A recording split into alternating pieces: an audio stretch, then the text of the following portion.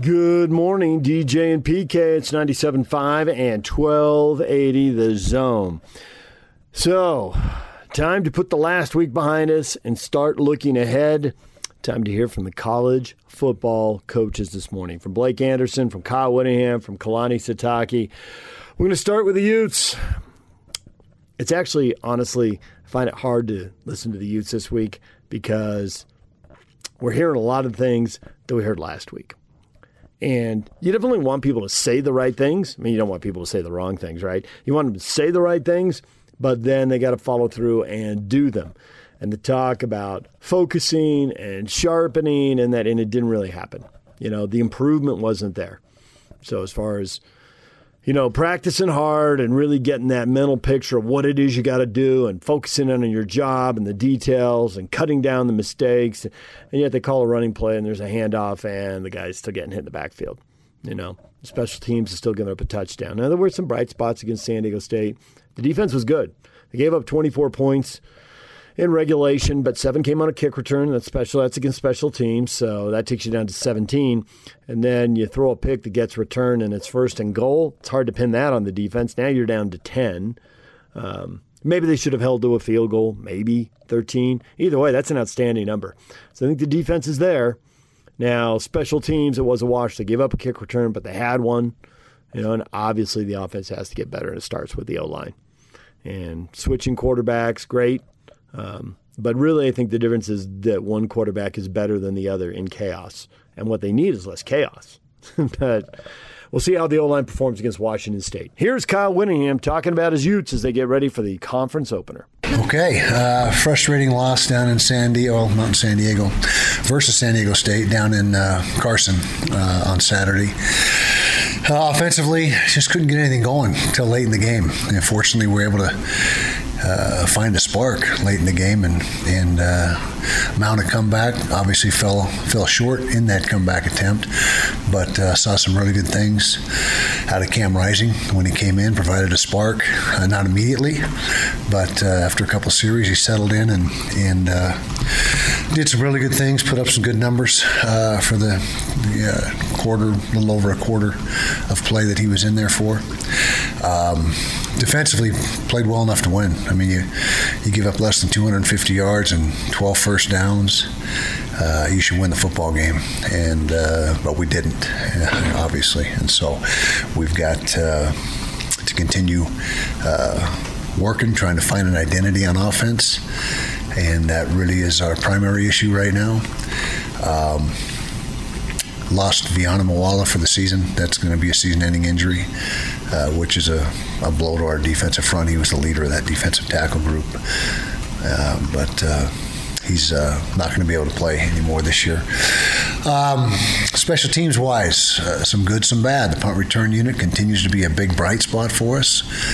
Brett Covey brought one back, and we amassed 100-plus yards in the punt return game, which is outstanding.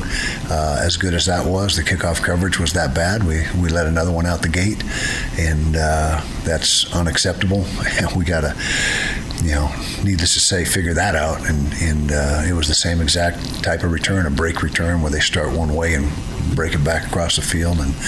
And so we got to coach it better. We got to coach that better, and we're that's really, special teams-wise, our Achilles heel right now is that kickoff coverage unit. So that's the long and short of it. Washington State coming in this week, coming off a loss to SC. They were playing well up early in the game. In fact, they had the ball in great field position, up 14-0, with the opportunity to go up 21-0, and then everything just started to turn and ended up getting beat handily.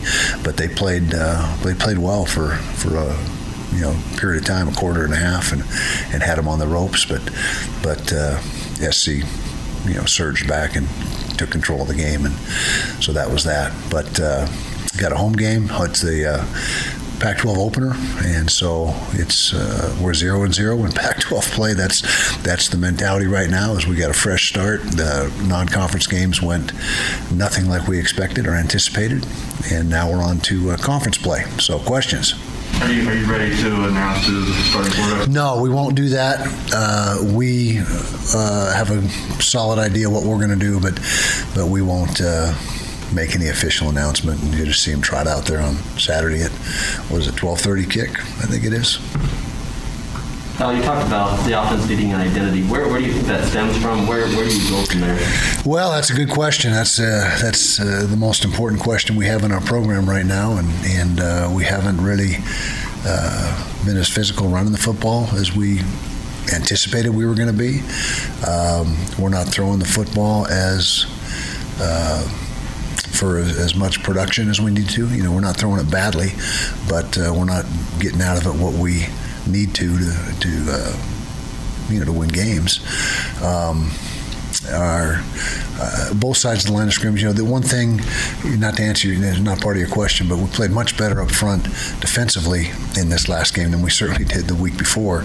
But offensive line wise, we still got improvements that we can make, and we're better talent-wise than what we're portraying on game day. And that's got to translate. We have got to portray and play to the level of our capabilities. With that offensive line, you kind of made some adjustments when Cam came in as well. Yeah. How much of that is going to stay, and how much of that was maybe just Cam, or what was there? That's another work in progress. We got to settle on the 5, and we think we have a good handle on that right now after pouring over the tape and the first 3 games of tape.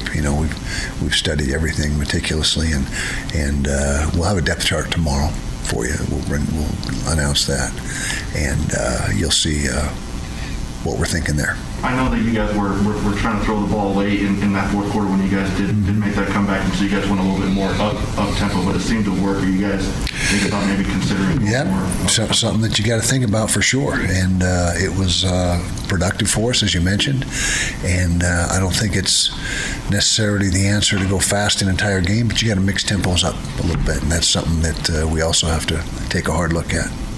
You think to run the ball, do you have to be consistent in your approach as far as how many times you're going to run it and run it with the same people, with the same personnel? I would say there's some merit to that or some validity to that, but really you got to not make mental mistakes so your guys are getting hit in the backfield 4 yards deep in the backfield, and that's a bigger issue right now than the continuity of it or trying to get a consistency. We can't get any consistency because we're making mental errors and turning guys loose, and that's really our main problem right now in the run game is mental errors, and then pass protection. We're not holding up as well as we need to in pass protection either, and that goes back to needing to play better at the line of scrimmage. What's the mentality of the team right now after the non-con can go like you thought it would, but as you mentioned, you still have an opportunity to do everything you want to do in conference? Exactly. I don't think there's any signs of bad attitude, I guess you could say. Everybody's upbeat. Everyone's more angry and frustrated than they are despondent. And so we just got to come out and the one thing I did notice the first 2 games is things didn't go great early, so we kind of got the deer in the headlight look in our eyes. We can't do that. You get to fight for the full 60, and if things don't go well early, so what? Keep fighting. Keep playing and fight through the adversity. And nothing's easy at this level. Every week you line up, everything things are going to be hard, and it's hard to win a game. And so you got to be ready to stay focused and confident for the full 60 minutes. I know there's no moral victories, but the fact that you guys battled back to a triple overtime that took a replay review to cancel out that 2-point conversion, was that encouraging? It was encouraging to see us get some catch some fire on offense and get some confidence and see those guys move the ball like they did and compete. That was a very positive thing to have happen. Are you guys thinking about making any changes at kicker, or do you still believe in what Jaden? Still believe in Jaden. He's he's 60% for the year. Was he 3 of 5? I believe he is, or 4 of 6, whatever, 66%. But he just missed he came off his toe, the PAT that we pushed to the right, and then he just didn't hit the other one like he usually does. And so we have Jordan Noyes as the number 2 guy. He's a solid kicker, but right now we're sticking with Jaden at least at this point in time.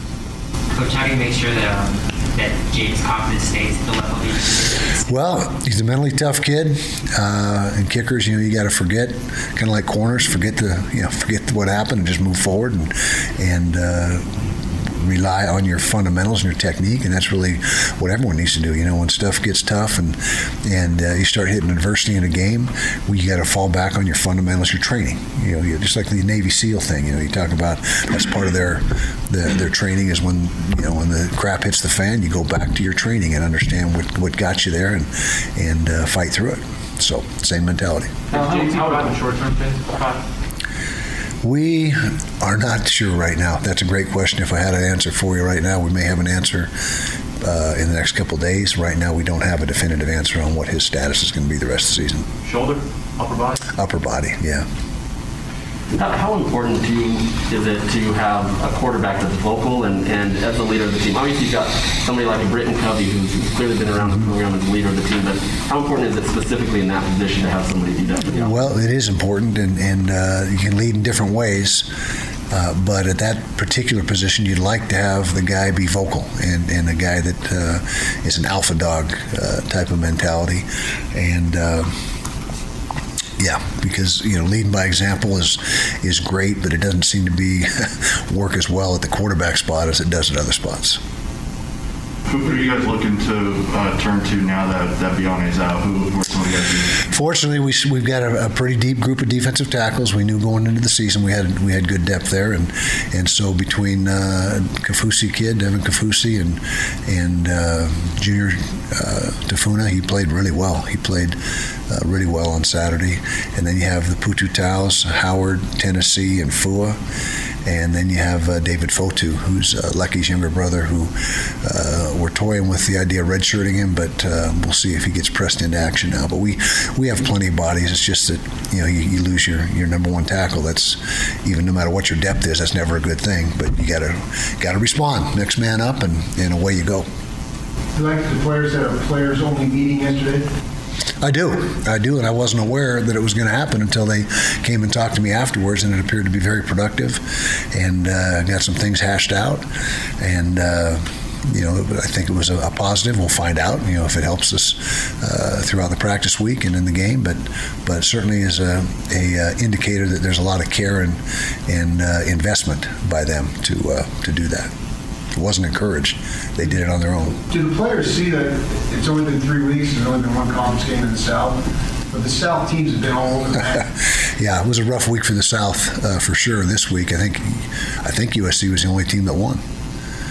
Because Arizona State lost, Colorado, us, UCF. It was 1-5 for the South, and so it's up for grabs. And I think we haven't had our team meeting yet today, but we'll certainly make that known that the South is is really no clear-cut favorite, at least at this point in time.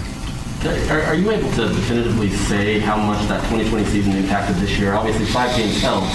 But compared to maybe some of these other teams that got more exposure last year, have you seen that? Well, we certainly would have liked 2 or 3 or 4 or 5 more games, but there's I don't know what you can't do anything about it, and I guess we can say, well, we're grateful that we at least got 5 games because those games were desperately needed by our team. But more would have been better, but we didn't get more, so what can you say? You've always talked about you kind of know who you've got 3-4 games into the season. Mm-hmm. With so many question marks, do you know what you've got and do you know what's there? I think defensively we do. I think we seem to be starting to get our identity back and really, you say it's only been 3 games, but we're back certainly in much better position than we were after the last contest as far as knowing who we are. But offensively is the big question right now. That's what we got to get solved, and if we can build on what we did in the last 7 minutes of the game and overtime, then that will be a big positive for us.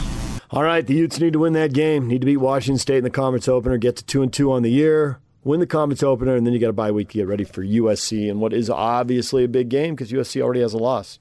You give them a second loss, what's going to happen to them over the next 7 games? So they lose one more, 6-3. You'd hold the tiebreaker. That'd be a big deal. But first things first, they got to be Washington State. Yes, I know there's other teams to consider in the division. ASU, UCLA. I'm not considering Colorado and Arizona. I've watched them, not considering them. All right, we're going to take a break. When we come back, Blake Anderson, his Aggies. Well, his Aggies already beat Washington State. And now they've beaten Air Force too. Incredible game. And they got a big game coming up with Boise State. We'll get to Blake next.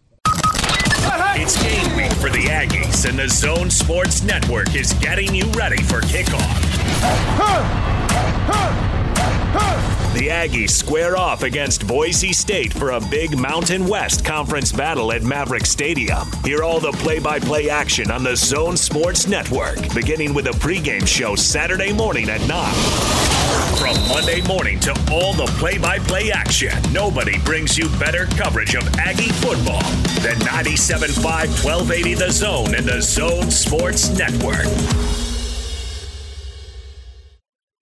DJ PK, it's 97.5 and 1280 The Zone. We're joined now by Aggie head coach Blake Anderson. He's on the Smart Rain guest line. Best of State Award winner Smart Rain is having an end-of-season sale on the Irrigation Smart Controller. Save 50% off each smart controller you buy. Offer available to all commercial property zone listeners. Visit smartrain.net to schedule a demo today. Coach, good morning. Good morning. Coach, I can just imagine your team meetings. You know, you were 2-0 and you were happy the guys fought back, but you tell them, now let's get off to a fast start, get out in front, control the game, and they just toy with you and fall behind by double digits 3 times and rally every time. You've coached a long time, but there's no way you've been through something like these first 3 games. Am I right? No, you're right. We've come from behind before, but to stack 3 in a row, double digit, comebacks have not been a part of that in my career. Love the fact that our guys are, just resilient and continue to fight and don't panic. I think if you watch just the faces and the attitudes on the sideline, it makes you feel good about what we're building, because at some point you're when it continues to happen on a weekly basis, you would think they're going to crack, they're going to get frustrated, guys are going to start kind of getting outside of what we ask, and they just haven't. I mean, they've been great. They've been phenomenal and continue to battle and kind of believe in what we're doing, and we're able to scrap and claw our way back into it. It is stressful as all can be, but man, to be 3-0, considering who we've played and coming out of, a season that they came out of last year, I could not be prouder of the group of guys that we're coaching. Yeah, you speak of that season last year, and as I'm watching that Air Force game, and thanks for the way you guys have been playing, because it's been wildly entertaining, and I just want to be entertained, and you guys have done that, and I appreciate that. But as I'm watching the game, I can't ask you to speak on last year because obviously you weren't there, but we were here, and we've been watching Aggie football for a good long time, and the spirit and the competitive toughness and all that clearly was missing, and that's nothing I want you to address. Rather, I want you to address the spirit and competitive toughness this year, because it seems to me, you take a kid like Bowling, just catching some early passes over the middle and knowing he might get clobbered, but just the toughness and the desire to compete. Speak on that. Yeah, that's what we focused on since day one of getting here. You really don't know the talent of the league. Honestly, don't know how our talent compares to other teams and people that we're going to play. So we just focused internally on trying to prepare just the mentally and physically toughest team we could, prepare to play 60 minutes, which clearly we've been able to show the ability to play fast for 60 minutes. And just we focus on being 1 degree better every day. And we do that with 3 things in mind: selfless attitude, team first. We talk about toughness, both mental and physical, that, and then accountability, doing your job the best you can. And we've kept it very, very simple. We have just poured into these guys on and off the field to build relationships. The guys that we brought in that were new, the guys that were here before, and just said, man, we can, sky's the limit. We can be whoever we want to be. They've bought in. They've done a phenomenal job. And I think what you're seeing on the field is a group of guys that are excited about how we're doing things on a daily basis, that want to prove that last year was not who they were, that there's a lot of factors involved, and just are hungry to go out and play together every week. And that's guys that were here before and guys that came in and chose this place in January or chose this place in the summer. They've gelled really well. It has become a very tight-knit group of guys, and I think it all plays to the culture that we've been creating since January, both in football and in the off season with Paul Jackson and the strength staff. And it's given us a chance to be competitive every week. I love the environment that we have every day, and it's a great foundation to build on for the future. But we're seeing the benefits of that late in the game when it gets crazy. And when it gets tight, they're still able to play together and pull together and do what we ask. And, we're finding a way to win games. And I'm glad you're entertained because I'm stressed out. So, sure, I just sit back and watch big plays left and right. Yeah. Now, I mean, I do have there is a level of confidence that we have guys that can and will make those plays. But knowing they can and seeing them do it, I mean, the strip fumble, the interception coming out of the end zone, the big catch over the middle, whether it be DT or Brandon Bowling or Griff or the big run. I mean, you see those things in practice and you know they're capable. But it always comes down to being able to be calm enough, prepared enough, and ready when that opportunity presents itself in a game, when it's a 1-score or 2-score game late. And that's where you really get excited, is when those guys are able to do that when it matters most. And we've come up with those plays 3 weeks in a row against really good opponents to get wins that a lot of cases, you get close, you just don't get it done. Blake Anderson, Utah State coach, joining us after the win over Air Force. PK and I have been doing the show for almost 20 years now, and as you can imagine, we have had a lot of smoke blown our way, various sound bites, interviews, quotes. And to a certain degree, you get it because people have to say stuff. But you said something a couple weeks ago, and I wondered, is he blowing smoke or is there something really weird going on? And you were talking about how you knew you wanted Bonner to start, but you couldn't tell Peasley why he wasn't starting. And I'm like, well, is he just soft selling it so the backup doesn't feel bad? But that Air Force game, I saw your dilemma on full display. You get pretty good quarterback play from two different guys, and Bonner takes a nasty hit, and Peasley just comes in and just starts throwing touchdown passes. No wonder you struggled with what to tell him. Yeah, well, the other thing that the public can't see is the work that Peasley gave the program from January till fall camp. Really, Bonner with the injury with the broken foot missed the entire spring, the entire summer. Now, I've got 5 years of history with him, so I knew what to expect. But you cannot just discount the leadership and the work ethic that we got out of Peasley. So you've got to honor that. You got to respect that. You got to show the team that you appreciate it. So that puts you in a position where he's got to get every opportunity to be the starter. And then, as you saw, he can do some amazing things with his athletic ability out in space. And I don't really want to play two quarterbacks all the time. I've seen where that can be. We've been successful that way at times, but I think there's something to giving a guy a chance to get some rhythm. But keeping him involved and giving him a role played off big the other night, because when Bonner did go down and he got to a point where he could not turn on the ball and throw it, Peasley was ready. He had I think he'd done everything all week to prepare as a starter, and we went out and did not miss a beat. He made some huge plays down the stretch to help us win that game. You're right. You can see we've got two quarterbacks with their own kind of unique skill set that make them good at certain things, and they're difficult to defend in different ways, and we've had to use both of them to win 3 games. Air Force offensively, obviously they run the triple option. They did that very well. Ran for whatever it was, 400 some yards. I don't have the stats in front of me, but a bunch. Yeah, obviously. But I was surprised that Daniels is setting personal records in the first half, throwing the ball. And it's kind of a weird question, but how much of their ability to run the ball effectively contributed to that passing success that they had, and how much concern do you have going forward? Well, I thought we got way focused on the triple and really did some very uncharacteristic things in the throw game. We got better later in the game when we just kind of settled down and just said, hey, we're going to play a guy man-to-man and just cover the dude. You're so caught up in what's happening in the backfield. We absolutely lost our mind in the back end and turned guys completely loose. We got them off schedule about 7 times in the first half and did not respond well in any.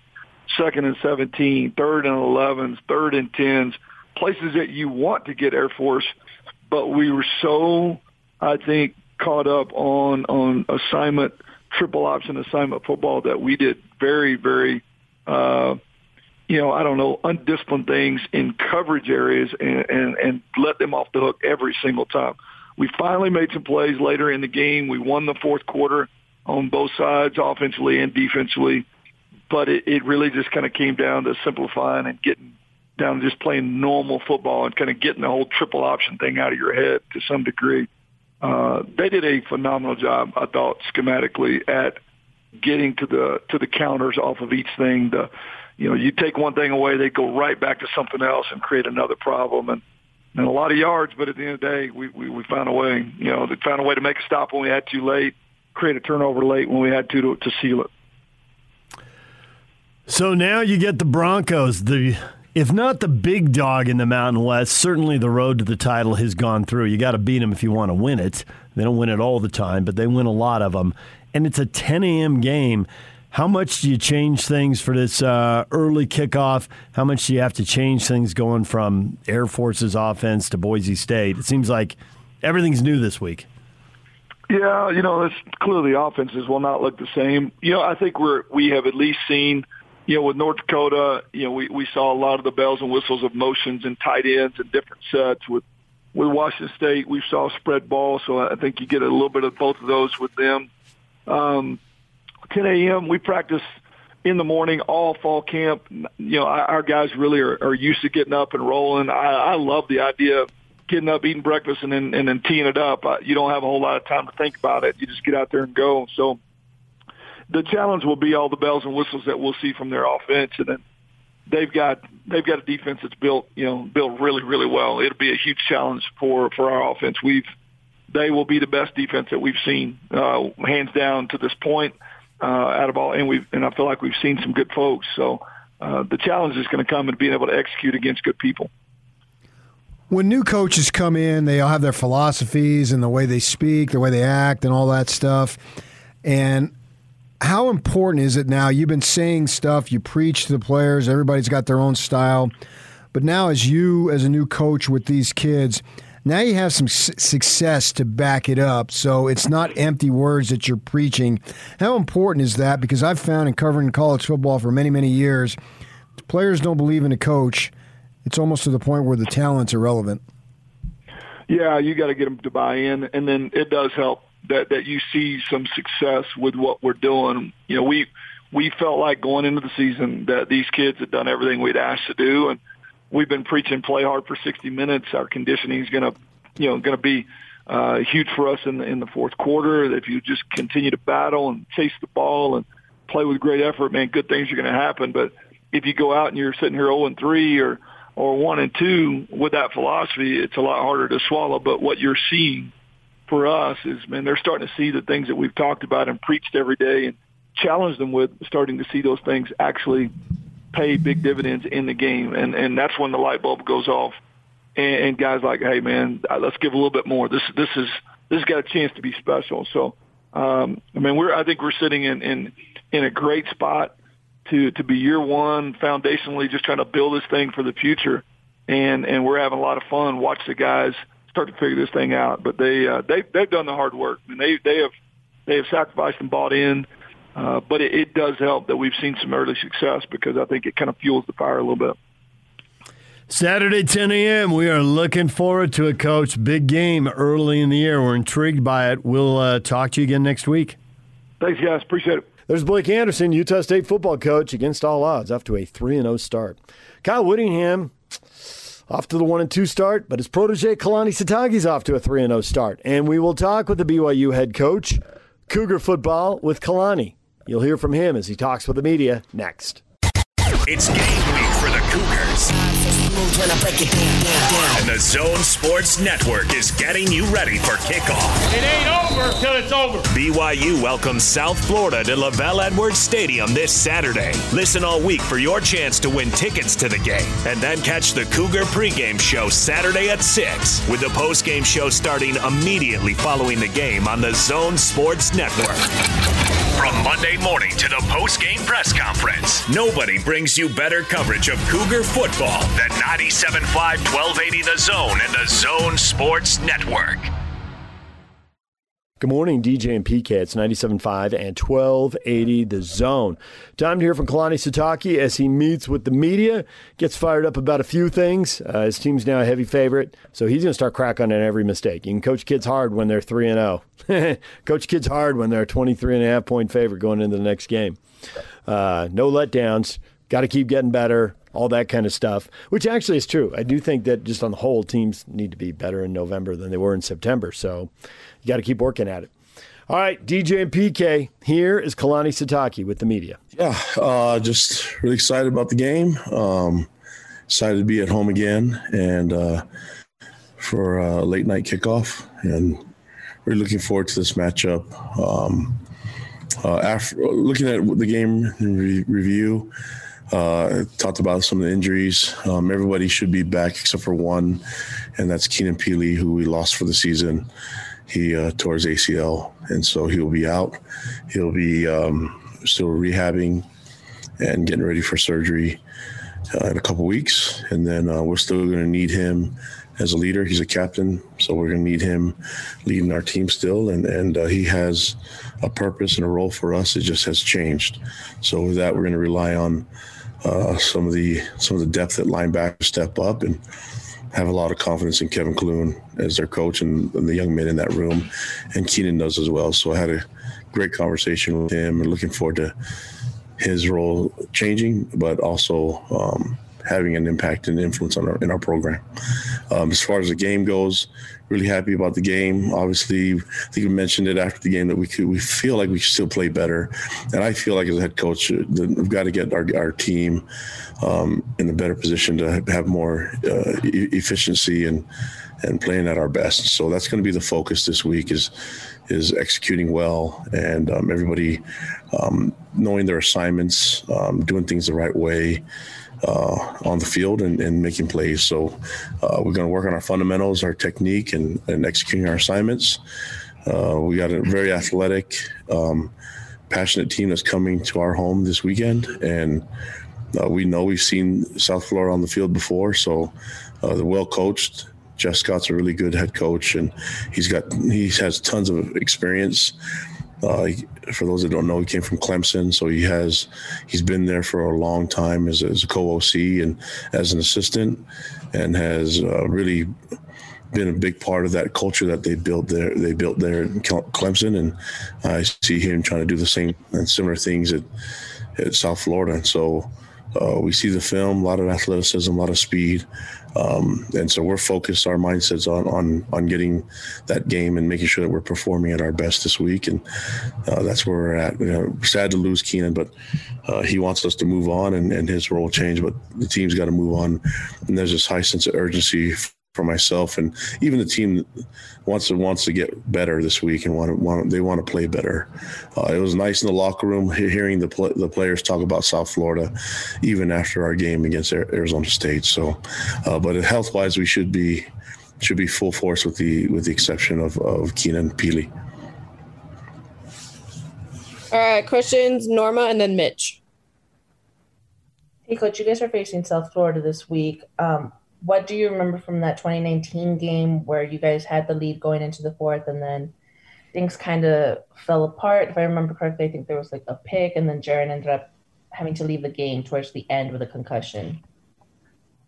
Yeah, different staff, a lot of the same players on our team and theirs. So there's definite memories of that game. And so you recap some of it. So we know the game, we know the personnel, a little bit different scheme from them, but we see the athleticism and speed and the talent on their team. So we need to make sure that we're ready to do our best and keep our focus on these guys. But there's a huge drive to play better this weekend, especially against this team.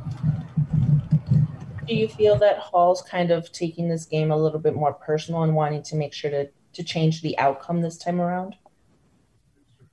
Yeah, I've seen him doing that with every game that he's played. He didn't get to play football last year, so he's been injured. So I think that's been his mindset. It just happens to be South Florida this weekend, but he's had that same mindset, just like the rest of the guys on the team. I've been happy with the leadership and the focus on our team. We just keep it rolling, but I do need to see improvement in a lot of different areas, and that's not just on the players. That's on myself and the assistant coaches. We need to play better. We need to see a lot of improvement. I was really pleased with some of the improvement that we saw from week 2 to week 3, but we've got to make a bigger jump from week 3 to week 4. Lonnie, noticed on the depth chart that Ben Bywater steps in at that Mike linebacker spot for Keenan. No shortage of snaps for Ben. He started against Arizona, but what do you like about him filling that role of Keenan in such a critical role for your defense? Well, it's just not going to be him. There's going to be a bunch of guys that we're going to need to play.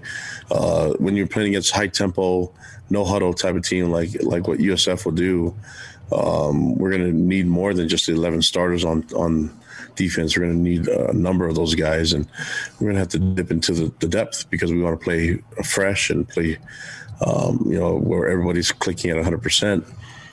Ben's one of the guys that's going to fill in that we feel really comfortable with, but we feel good about that whole entire group. We feel good about, having Drew Jensen and Josh Wilson and Morgan Piper, Jackson Kofusi. That whole group, we're going to have to step up, and we might have to change a couple things from what Peyton Wilgard does and looking at a little bit of things that Peyton and Max can do with their experience, and maybe move guys around. But we'll figure it out in the next few days and give our guys a chance to compete, and we'll play with the best 11. Your program, since that USF loss in 2019, you guys are 19-3. What changed after that loss? Because it seemed like there was a lot of uncertainty at the time. What's maybe just been some of the big pillars that have helped change all the success since that loss 2 years ago in Tampa?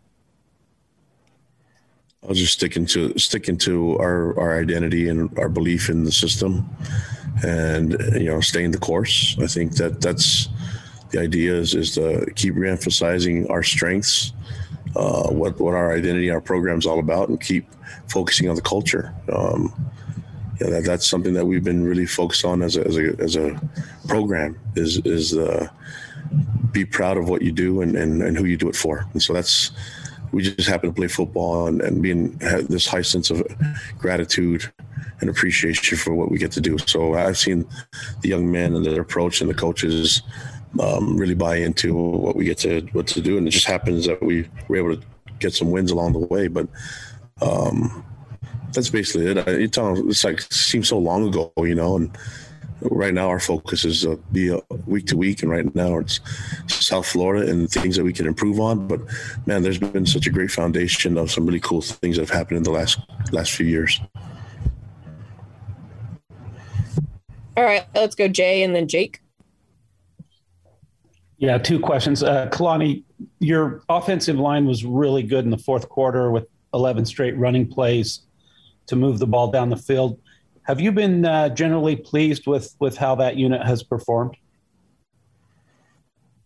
Yeah, I mean, you'd love to just demolish everybody up front on the line of scrimmage every play, but I think you respect the game and your opponents, and you see that they have some really cool schemes and great ideas and some great athletes on the other side as well. So as long as we're not making mental mistakes and not missing our assignments, I can deal with the rest, because our guys are going to give high effort and high energy. It's just minimizing the mistakes, meaning the mental mistakes. And what I saw from our team is our guys, didn't make a lot of mental mistakes, especially up front with the O-line. And you have to give a lot of credit to Arizona State. They had some really big, strong guys up front, but you just keep sticking with the game plan and keep plugging away. And I was glad that we were able to get that win, and with those guys carrying the load, so, and with a combination of Tyler Algier and Lopini Katoa and also with Jaron Hall being able to run the ball. And then you've got 17 players on your team whose fathers played for BYU. Is that sort of legacy Cougars mentality unique to BYU, or do you see that a lot in college football? And also, just what does that say about the culture that you're trying to establish there? I mean, I've said it before. I'm trying to do what a lot of the coaches have already done here, and talking about what Bronco and Croton and Lavelle have done and trying to build on that. And I got to play under Lavelle Edwards, and I thought it was a really great culture for me to thrive and grow in so many ways other than just football. And so we're trying to do that and trying to make it recognizable. But to say that we're the only ones that do that is it's not right. Everyone has their own idea on how to run the program. For us, it falls really in line with, for me, what I think I got to enjoy here when I played at BYU. So I think a lot of people recognize it, and we just happen to have a bunch of guys that their dads played here, and it matters to them. But I want young men that want to be here and want to be a part of this program. And part of recruiting is that you educate recruits on how we run a program, what it's all about. And it fits some people and it doesn't fit others. That's okay. We have a certain standard and a certain identity that we claim, and we got to be proud of it. And that's not going to change for anybody, but there are a lot of young men, whether their dads played here or not, that really believe in what we do and would fit perfectly with this program or would thrive in this culture. And those are the ones that we're trying to find. Kalani, outside of your guys' season opener there in Las Vegas, you guys are not going to leave the state until you go to Waco and Baylor next month. How big of an advantage is it for you guys to be close to home playing all these games? We don't do the scheduling, so whatever it shows up at, that's what we do. So we're going to focus week to week.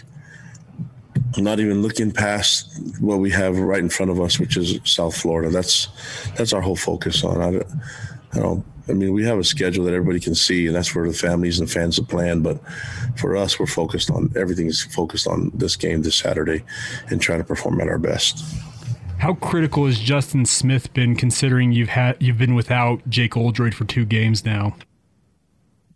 Yeah, he's been great, and I give a lot of credit to Ed and to Gavin, working with the specialists, and those guys stick together. I give a lot of credit to Rico and Jake also being able to be leaders in that room with those guys. And that room of specialists, man, they're special young men. Those guys work hard, they lift hard, they do all the work that's required of them, and then they do some extra. And I give a lot of credit to them being able to support each other and love each other and be really happy when someone does really well. So it's a product of the room, and we have a strong presence in the special teams in the specialist area, and those guys done amazing. So it's nice to have him to lean on, and it's just good to have depth everywhere. And just happens that we had to use some of our depth with our kicking. Mitch, go ahead. Yeah, Kalani, I know you kind of addressed the personnel stuff beyond just Keenan on general sense, but just wanted to follow up on Jaron. He said he just got the wind knocked out of him. Is that all for Jaron? Is no cause for concern? Is he going to be ready to go this week? Yep, everybody will be ready to go this week. So, and then people are sore. He had some big bodies. I think he said it in the post game that some big boys landed on him, and that's. But I mean, how come no one's talking about the old linemen and how sore they are? So everybody's sore. It's okay. We're gonna go out and work hard and try to run the soreness out. But nobody's 100% right now. We just need to be close to it by the time we get to game time on Saturday night. You guys are 100% with your red zone offense so far this season. What's been some of the successful pieces or just some of the things that have caused so much success for you guys in the red zone on offense? A-Rod's called some really good calls in the red zone. The players have executed well. I think if everybody just focuses on doing things the right way on the field, meaning assignment sound, we're going to be fine, and we can live with the results. And, but we just can't get off the path of our success, that when we're doing good things, we don't need to change much other than do it better and do it cleaner. So everyone was talking about how we didn't turn the ball over, the first 2 games, and you guys jinxed us. And now, look what happened. But we had to create turnovers on the other end to catch up with it, and even had a running back create a turnover for us in the same play. So the goal is for us to not try to do anything brand new or anything crazy that's different than what we're already doing. Just do it better and do it cleaner and keep focusing on what's more important, which is the present. How can we get better today so we can perform better tomorrow? And then by the time we get to Saturday, hopefully we'll make a huge jump in improvement, and that will show up on game day on that night. Jake, go ahead.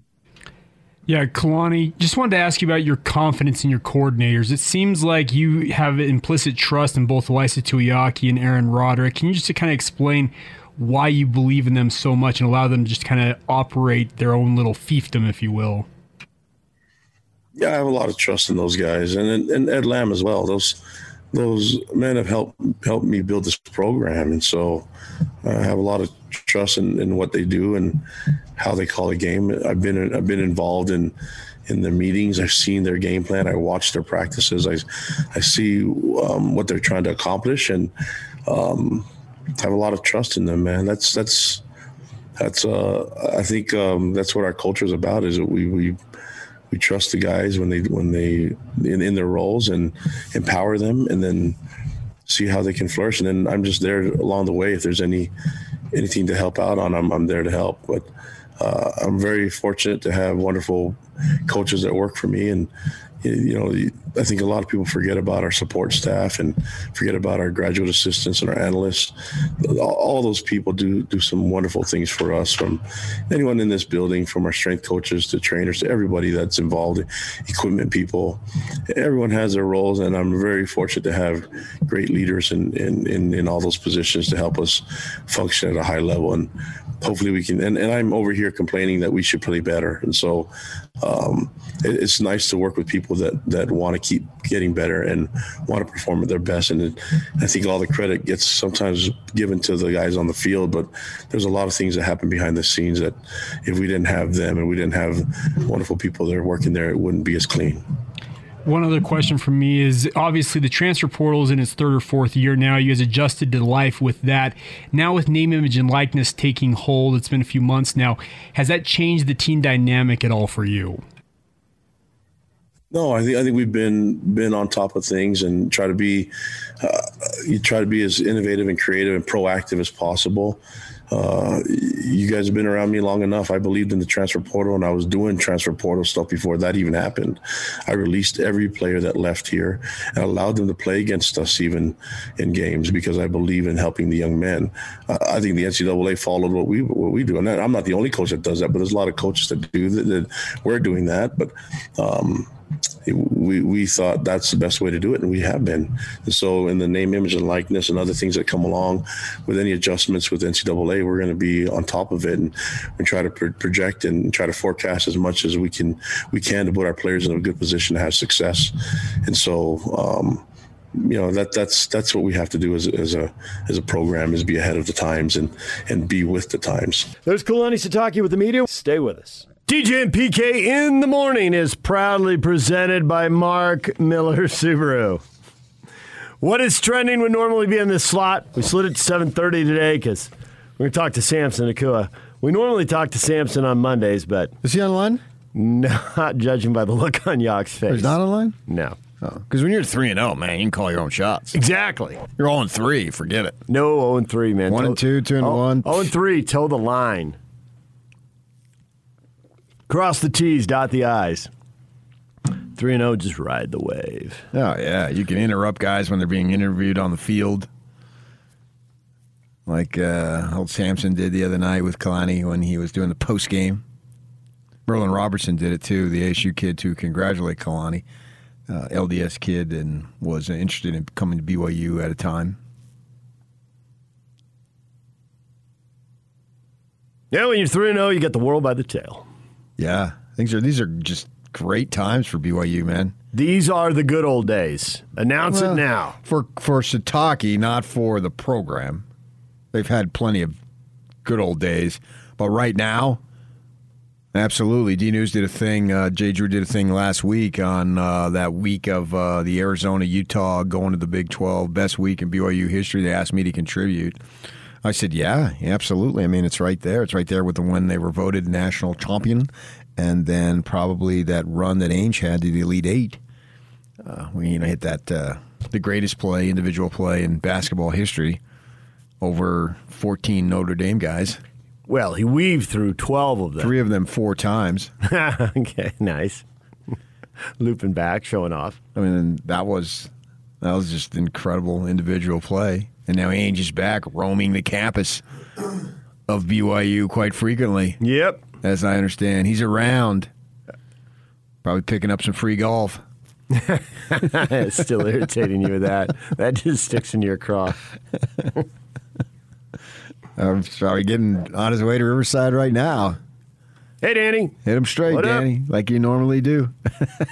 Had the cap pulled down. He was at the Big 12 announcement, just breezing out the door, weaving through people in the lobby like they were Notre Dame defenders. Well, he's at the BYU-Utah game, and so he's around. His wife was there. I saw her. But, yeah, these are great times for BYU football. There's just no question about it. I don't see how you can argue. They're 3-0. When are they going to lose again? They're probably going to lose again this year, but I don't know when. They're going to the Big 12. Kalani, man, his name is being thrown out for USC. It's now time. BYU going to have to pony up, and it's not just for him either. See, this guy has just a unique ability to be as loyal as any coach, and it's not coach speak. He really loves his dude. See, he has a massive heart that's capable. I have a real tiny heart, and he has a massive heart that's capable of loving a whole lot of people.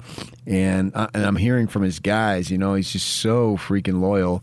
And so if somebody comes calling, it may not just be that they're going to throw a bunch of money at him. It's that, okay, here's your budget. For the whole staff. Yeah, and if he can take care of those guys and BYU's unwilling to match that and to employ the staff at a much higher level. We saw it with the other dudes, with Bronco Mendenhall. They took off, and they didn't have jobs at the time. So that would be a little different. But that's the same thing. See, when Kalani leaves, these guys aren't going to have jobs. It was only a few days that they didn't have jobs. The point is they weren't assured of staying on the staff. That could play out. So it will be the same thing. They want whoever, if he were to leave, I don't know that he's going to leave. I'm not saying that. But if he were, that they'll be unemployed for a few days until the new coach decides I'm going to go in this direction, that direction, or the coach that they're with, in this case Sataki, says, boys, why don't you come? Now, normally, at least some of the guys come. That's just the way it is. We saw it with Blake Anderson, right? You bring guys that you know, and especially when you're leaving a situation and going to what is perceived better situation, you bring guys along. So I can tell you that many of the coaches freaking doubled their salaries. And so the coaching money that's available could be something that could play into it. Or BYU could just say, hey, we're in the Big 12. This is our time, and we may not match it, but we're going to make it extremely reasonable. And if the guy still wants to leave, he wants to leave. And you can say, and I know what BYU fans are saying, oh, yeah, but Kalani played there, and he grew up there. Yeah, so did Brian Harston at Boise. He grew up there. He played quarterback at a high school at Boise. He coached at Boise. He came back as an assistant coach. He left, came back again, and then Auburn threw all sorts of money at him. Now, you can argue, okay, well, BYU's going to be in the Big 12 right now. Okay, that's great. That's great. But money for himself and his staff and some other deals just matter. They matter. And if BYU wants to step up, I believe he stays. I don't know. He doesn't have an offer yet, so it's just speculation. But he's going to receive. And I can tell you that SC has at least a medium level of interest. And medium could increase to high if James Franklin says, what do I want to go there for? Now, you look at Bruce Feldman's 5 guys that he put out on the list there during the USC-Washington State game.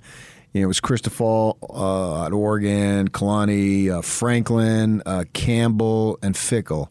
Okay, Franklin, Campbell, and Fickle have never coached on this side of the country. Excuse me, I think James Franklin was an assistant for one season as a tight ends coach at Washington State in 1999.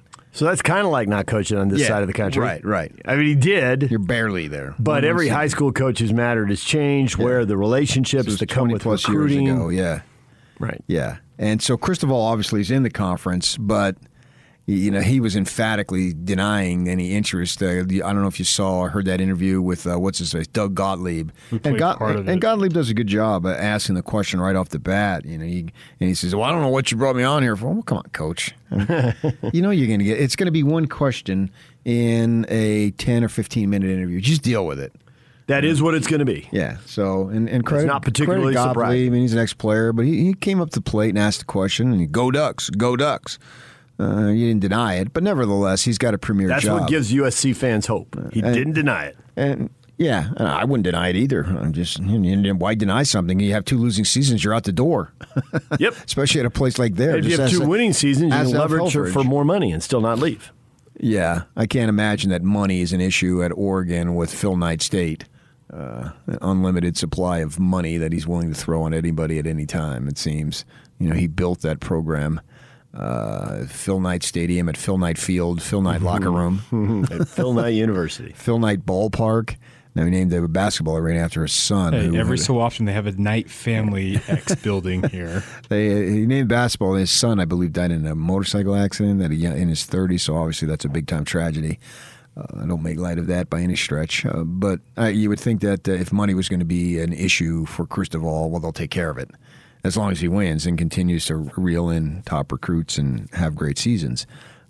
So right now, I don't think that Kalani's at the top of the list, but depending on what happens to that list, you check off. And if he continues to win, and I don't see them losing for a while. I mean, maybe Utah State may get him, but because we could say, I didn't see them going 3-0, and they did.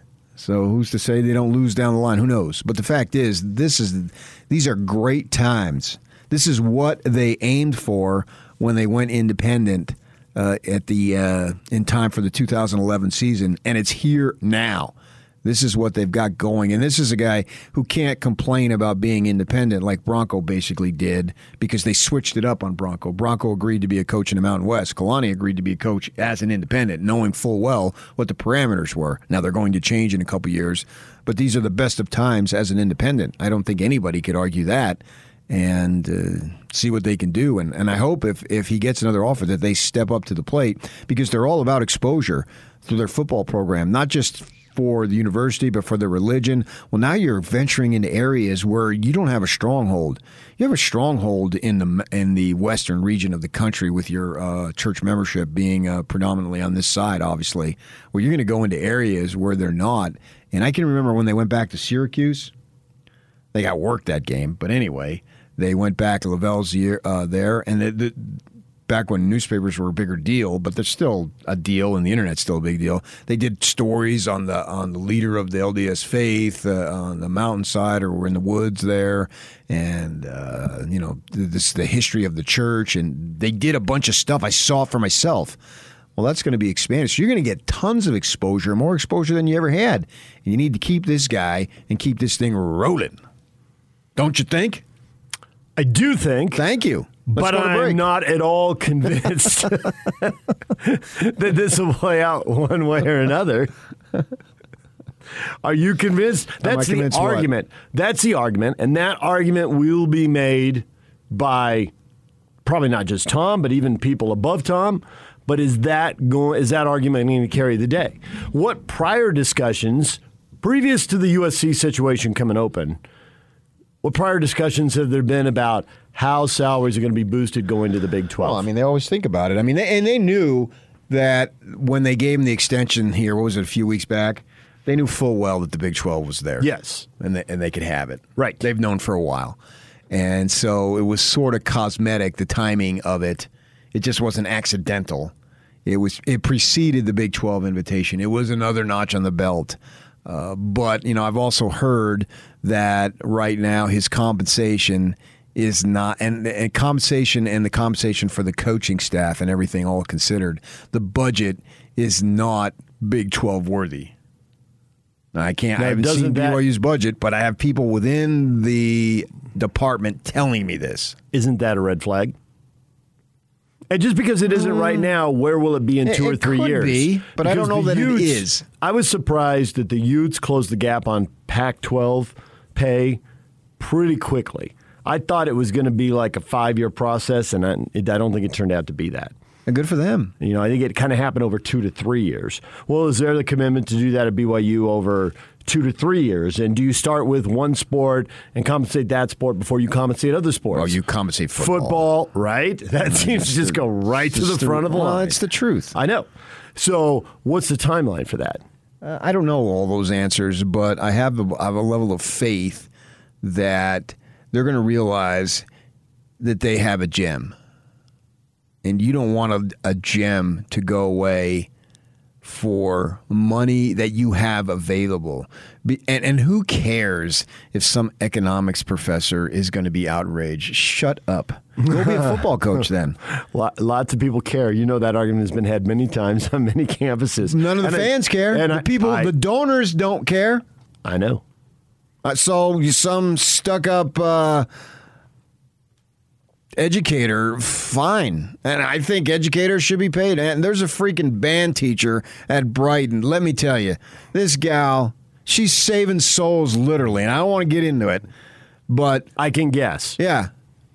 I know. Well, you don't need to guess because I told you. And I didn't know if you wanted me to say that, but yes. And so whatever they're paying her, it's not enough. It's not enough.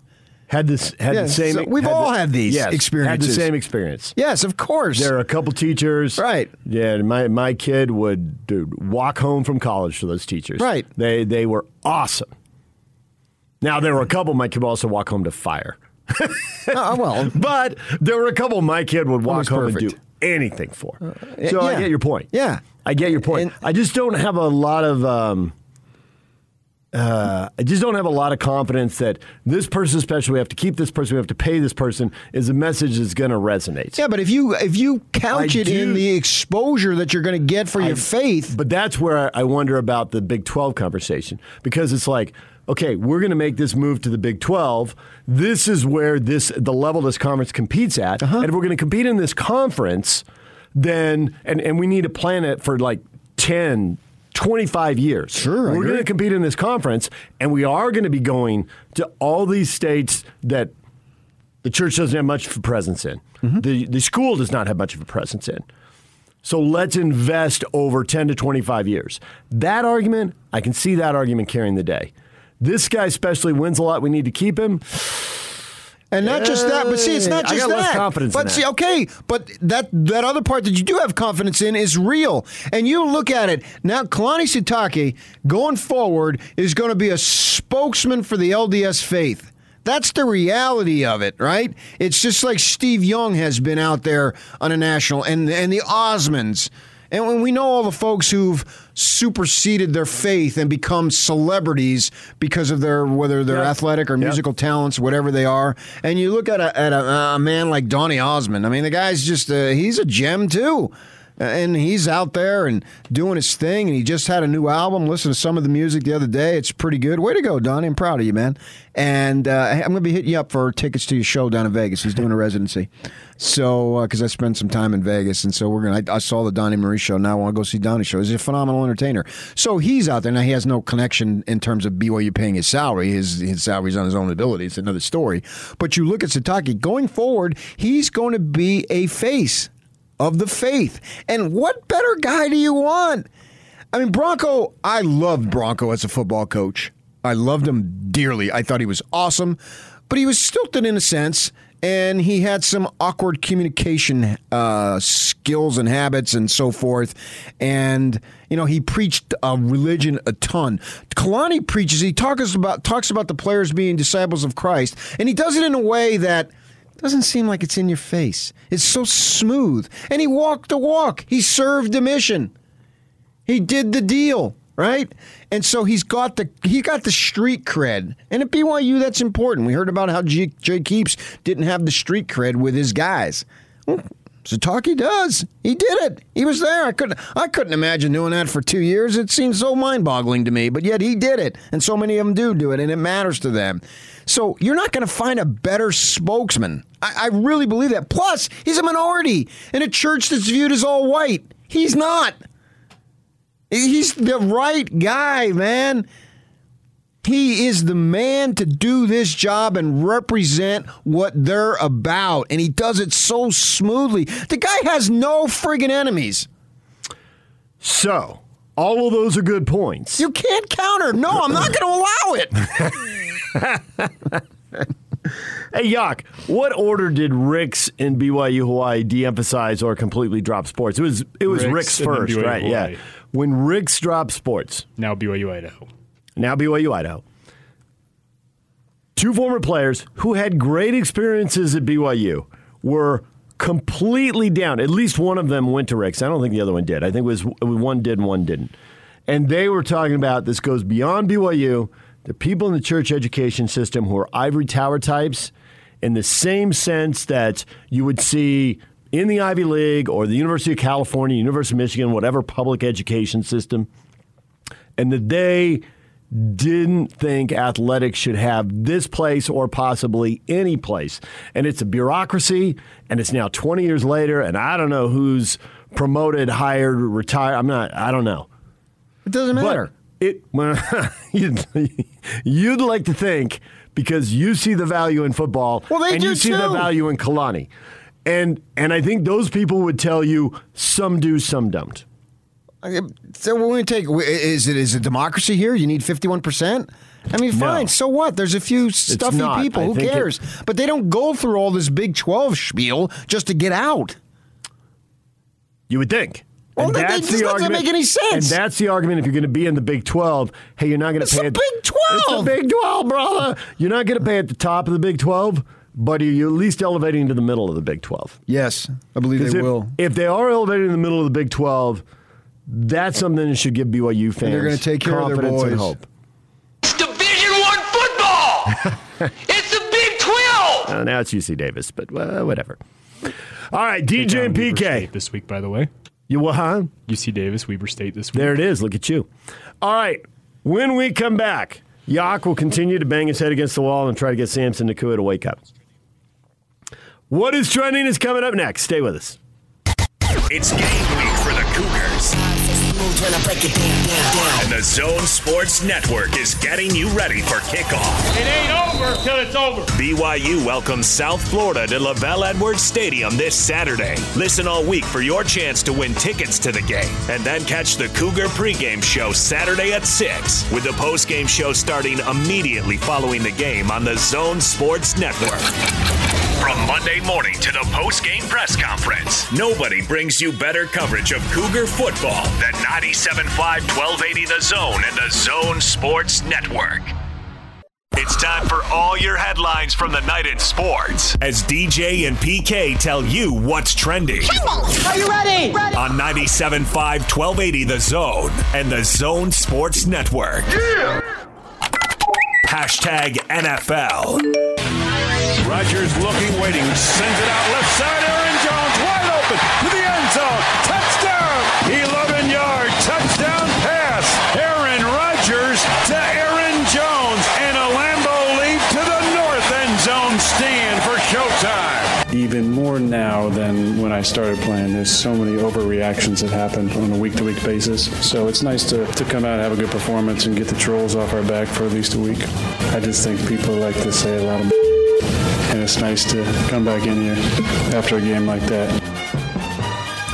Aaron Rodgers after the Packers pull away in the second half and beat the Detroit Lions. It was a close game through the first half, and then in the second half, the penalties, the turnovers sunk the Lions, and the Packers kept rolling. Rodgers, 255 yards and 4 touchdowns, 3 of them to Aaron Jones, who also ran for a score. Got pretty easy there in the second half. So are the Packers really okay? They got blown out by the Saints, and the Saints didn't look good week 2. You can drive yourself nuts with that. No, there's 17 games. I'm not going to drive myself at all. I'm just going to take it as it goes, and it'll take care of it. So you don't have to worry about it. This is the NF freaking L. It's not anything else. Your schedule's weak. Your schedule's strong. There's no judges involved, so I'm not going to drive myself nuts because win the most games. Yeah, by December we'll have we'll know full well what it's about. But as far as Rodgers, everything's discussed, all the BS. Yeah, that's called interest, which in turn causes hey. Yeah. So you can't have everything you want all the time, Aaron. Why not? It just doesn't work that way. So that BS that you call, yeah, it's there, but it's because we obsess over the NF freaking L. And that's why you're this megastar that you are. and receive this money and make all these commercials and do all the things that you do and are on Jeopardy and blah, blah, blah, blah, blah, because you are a major star in this country. You don't see them doing basketball players in Jeopardy. You didn't see them doing football or baseball players. But there was Aaron Rodgers. Yeah.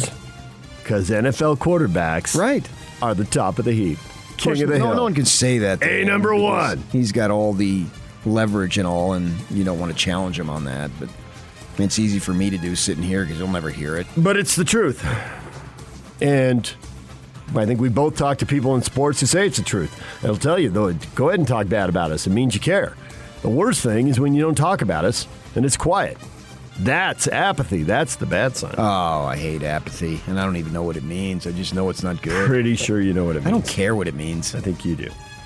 Carson Wentz sprained ankles, plural. So you didn't get that. I don't care what apathy means. See? Yeah, I didn't get it. You're right. I'd moved on. I'd moved on to Carson Wentz. I was the one who was apathetic, as it turned out.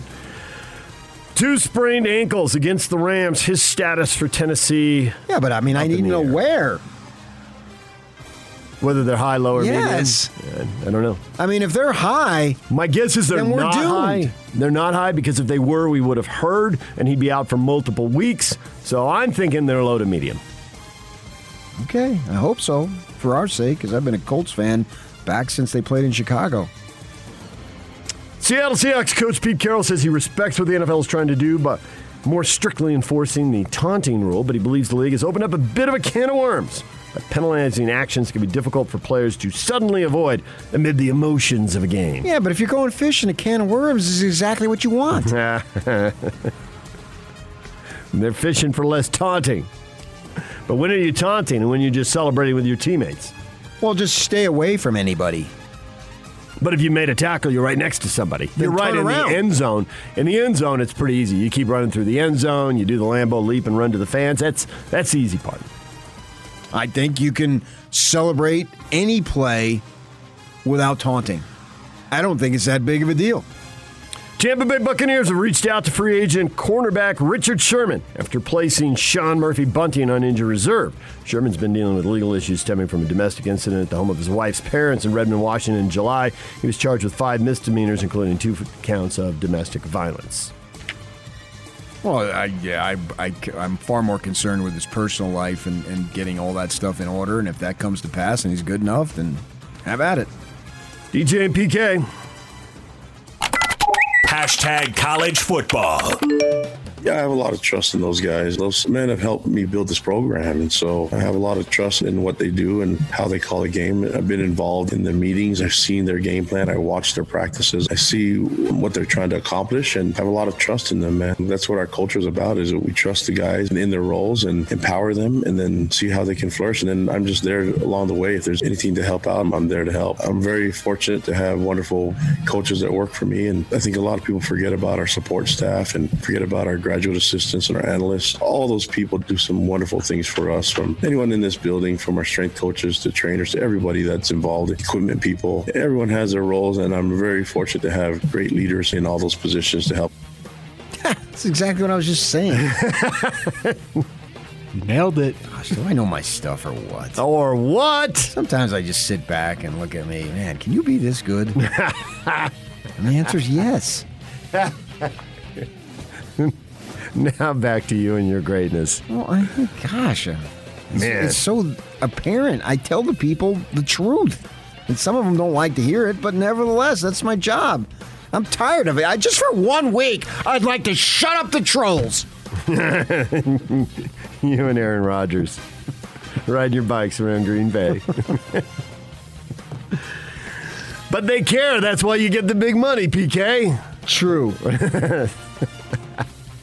The American Athletic Conference has extended the contract of Commissioner Mike Aresco for almost 3 years through June of 2025. He's a former CBS Sports executive hired as Big East Commissioner in 2012 during the sweeping conference realignment. Of course, they're right in the middle of it. Yeah, and see, I think that's the point I'm making with Kalani. You need him. You need Tom Homo. You need Aresco. Right? As a conference, that conference is in a vulnerable spot right now. They got just raided. They just lost Houston, Cincinnati, and UCF. They're bringing in teams, Air Force, CSU. They need leadership. If you believe in the leadership, then stick with it. Yes. You're rolling. You got a good the thing going. principle here is the exact same thing we were just talking about in Provo. Or as Gordon says, down there. And now's the time for that. If you believe in it, and I believe they do believe in Tom, and they do believe Kalani. Kalani believes in his staff. There's so much belief at that faith-based institution that it's don't even need faith anymore. 14-1. It's a nice roll. Not hearing from a lot of the trolls. We'll have to get to that. And there are multiple trolls wearing multiple colors, and they're all very quiet. We'll get to that coming up. We silenced them. I don't think we did. I think they did. Miami quarterback D'Eriq King has a shoulder injury. Further evaluation is needed. They won't need him against Central Connecticut State. You would assume he was hurt during the loss to Michigan State on Saturday. CCS? Are you kidding me? Yeah, CCS. You're right. DJ and PK.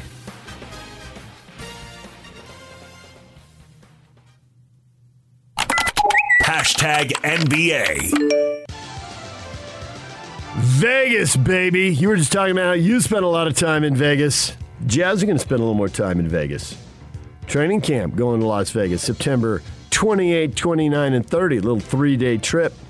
They're going to practice at the Wynn Las Vegas, return to Salt Lake on October 1st to continue. Yeah, I would like camp. to hear what the reasoning is. They sent out the release yesterday, but there was no comments. And they'll have the media day on Monday where they'll be able to talk about that this coming Monday as to what their line of thinking was. We know Sacramento used to go down there because Maloof's had ownership in property there. They've since gotten rid of the team and all that stuff. What is their point? What are they thinking? What their thinking is? Taking them on the road so they can bond. I think you can bond anywhere. I mean, these bunch of they got some new guys. They have some new guys, as you have every year. I mean, the thing about it, as we were talking about in the break, it's not like NFL or spring training in baseball where it's a month long. It's 3 days. Yeah. That's not even a real road trip in the NBA. That's really not much. Yeah. No, they're used to the 4 games, 6 days, 5 games, 7 days kind of thing. Right. That's an NBA road trip. Right. It's the big Eastern swing. Yeah. There's a couple other things it could be. The Jazz have been trying to polish their national image and their pitch for free agents. We're not some stuffy team. We're cool, we go to Vegas, and USA Basketball Street goes cred. to Vegas for a reason. Players want to go to Vegas. And Houston I was just reading yesterday, how Houston took their team for a team bonding thing to the Bahamas. Well, Lakers used to go to Hawaii. Yeah. So, little perks you throw out there. One thing that just came across in NBA news, J.J. Redick has announced his retirement. It's all over, huh? 16 years. Well, I expect we'll see him in that 3-on-3 thing pretty soon. You squeeze a lot out of that, man. You got to look at him and say, wow, I pretty much got everything he had. 16 years. That's incredible. That's a long time in the NBA. It really is, yeah. Golden State Warriors swingman Klay Thompson making, quote, good progress. I told you I saw him riding a bike. In his rehabilitation from a right Achilles injury. I told you that in July. And he will participate in controlled drills. I looked at him, he looked at me, he go, hey, what's up? You knew everything was good. He just blew by you. He did not. And you went, hey, that's Klay Thompson. He was right there. Controlled drills during training camp, his return within the season. Well, they're going to make a determination about that timeline. Wasn't that redundant? On. Controlled drills? Is there such a thing as uncontrolled drills? If they were uncontrolled, well, it would where be just drills. playing 5-on-5. I think the point That's is not drills. 5-on-5. That's not drills. Drills, by their nature, are controlled. So he'll be doing some drills, but not other drills. I think they're pointing out all drills are controlled. I think they're pointing out that he's going to be. You didn't say some controlled drills. You just said controlled drills. I liked you better when you were talking about your greatness. That was hilarious. Well, that's part of my greatness, understanding the language as he intended it when he created it. Except you said you didn't care about apathy. I said I don't care about you. No, I've done that for a long time. That's redundant and repetitive. Let me say it again. DJ and PK. Hashtag Major League Baseball. Here's the 2-2. And Votto swings, sends a high drive, deep right field. Back is Tsutsugo. Gone! Tie game. Joey Votto with his second home run tonight. That is his third home run in his last 3 at-bats. Marte's 1-0. And that's cranked deep to right field. Rojas is back, looking up. Grand slam! Marwin Gonzalez. 10-0 Astros. Highlights from full day of Major League Baseball. The Joey Votto there, he went deep twice for the Reds, who beat the Pirates 9-5. The Reds are trying to chase the Cardinals for that last wild card playoff berth. For the Cardinals, 9 straight wins. They beat the Brewers 5-2. John Lester wins his 200th game. Is 200 the new 300? Nah, 250 is the new 300. What do you think? Why? Why wouldn't... I don't know that it's changed. Well, yeah, you're done with 4-man rotations. You've gone to 5 and sometimes 5 plus a day off. And they're taking you out after 5 or 6 innings. So that's all you need. You're unlikely to win. I know, but whether you win or not is more on the bullpen at that point. So you could have wins blown by the bullpen. Yeah, I don't know. I don't see that, but go ahead. Salvador Perez hit his 46th home run, breaking Johnny Bench's record for home runs by a catcher in a season. Royals beat the Indians 7-2. Perez is tied with Vlad Guerrero Jr. for the Major League lead in homers, and he leads Major League Baseball with 115 ribbies. A massive number. What is trending is brought to you by Shamrock Plumbing. There's no job too big or too small. Get the personal touch with Shamrock Plumbing. Call them at 801-295-1690. That's Shamrock Plumbing. Coming up, Frank Dolce at 8:30, Utah insider and analyst for the Zone Sports Network. Dylan Call, a former BYU wide receiver, at 9:05. Stay with us right here on the Zone. The question of the day is on the way in about 15 minutes.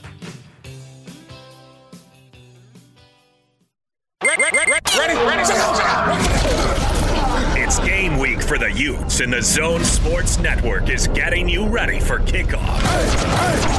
The Utes open up Pac-12 play as they welcome in Washington State for an early start. Listen all week for your chance to win tickets to the game, and then catch the Ute pregame show Saturday at 10:30 with the postgame show immediately following the game on the Zone Sports Network.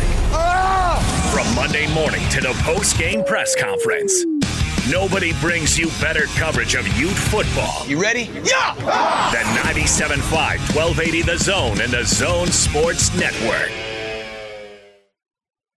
You want to or what? I mean, you're just stalling here. You led me to water. Join the big show Friday at the warehouse from 2 to 7 p.m. Price is so low it'll blow your mind. Boom!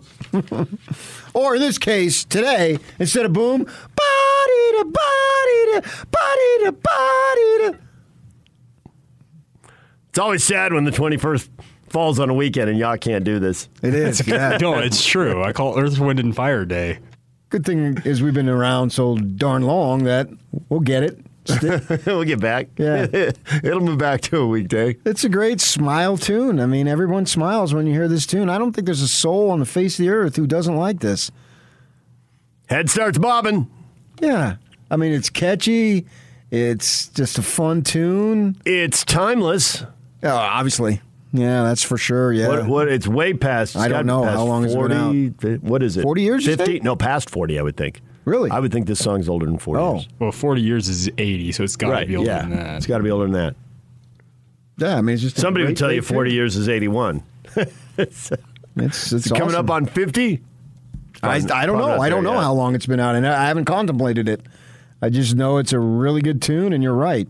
That's the thing about music. Great music is timeless. It doesn't matter. It doesn't matter if it's today, if it's 30 years ago, if it's 50 years ago, or it's being released. Old Dominion is putting out an album next week. Released in 1978. 43 years. 43 years, yeah. Never Was a Cloudy Day. Who doesn't love that? I mean, come on. And you say body-ah. Who says body-ah? They say body-ah, and they got a hit. I wish I would have thought when I was that age. I should have just gone around, hey, what's up, body-ah? Might have made some money. Body-ah. When you say body-ah, you can only think of one thing. And you can't just think about body-ah. You can't just say body-ah. You've got to sing body-ah. You got to go, and you got to go as high as you can. Body-ah. You just don't body-ah, body-ah, I mean, but once you put a tune in a melody, dude, body-ah, You know exactly what it is. Badia! Am I right? Badia! Probably. I was kind of separating the tracks in my mind, listening a little more to the music. Right, but you can't just have the music. You got to have Badia! Go out, people, man, woman, child, who's ever listening, go up to somebody today and say, Badia! Boom, they'll know. It's the 21st of September. I think they won't know. It's like, just like we'll know. It's like Jesus' birthday. Boom, 25th of December. July 24th, Karl Malone's birthday. They'll know these things. You just go up to anybody. God, test me and then come back later today. Go up to when you get to work, when you go home and you kiss honey after whatever, and you just look at her and say, Badia! She goes, today's the 21st. She knows exactly what it is. I will give you a full report tomorrow. Go home. Badia! You have a little piece of information for University of Utah fans from the University of Utah that you would like to share with the masses before we get into the next segment and get to the multicolored trolls who have been trying to drag the BYU football program down. And they are multicolored trolls. We'll get to that in a minute. But first, the University of Utah. Oh, I believe that Cam Rising is going to start. No one's told me this. I believe he's going to start. And I've got one reason. Just play with swagger. That's Cam. They asked him, what does the team need to do? What did he say? Just play with swagger. Guy's got swagger. I've told you that for weeks and months and years. He's got swagger. They keep bringing in 500 transfer quarterbacks and 8-star kids out of Southern California. Not brought in any 8-star chords. Well, you bring in 2 4s, that equals 8. Right? You add them up. And why is he going to start? Just play with swagger. Dude's got swagger. He's got the stash, the hair. He does have the stash and the hair. Yeah, that's part of the swag. He's got the visor on the helmet. He's got it going on, man. If I had to go with one thing with him, he is comfortable in chaos. It's swag. He's running left, running right, stepping up in the pocket, whatever he's got to do to buy more time. Feet aren't set, doesn't matter. AC/DC saying girls got rhythm. I'm telling you, Cam Rising's got swagger. I told you that before he even took a snap. Can he transfer it to the receivers? Yes. That would be good. They're good enough to catch the ball. They're here because they've caught the ball. And then, due to a lack of swag, doubt creeps into their mind, and the ball does not get caught.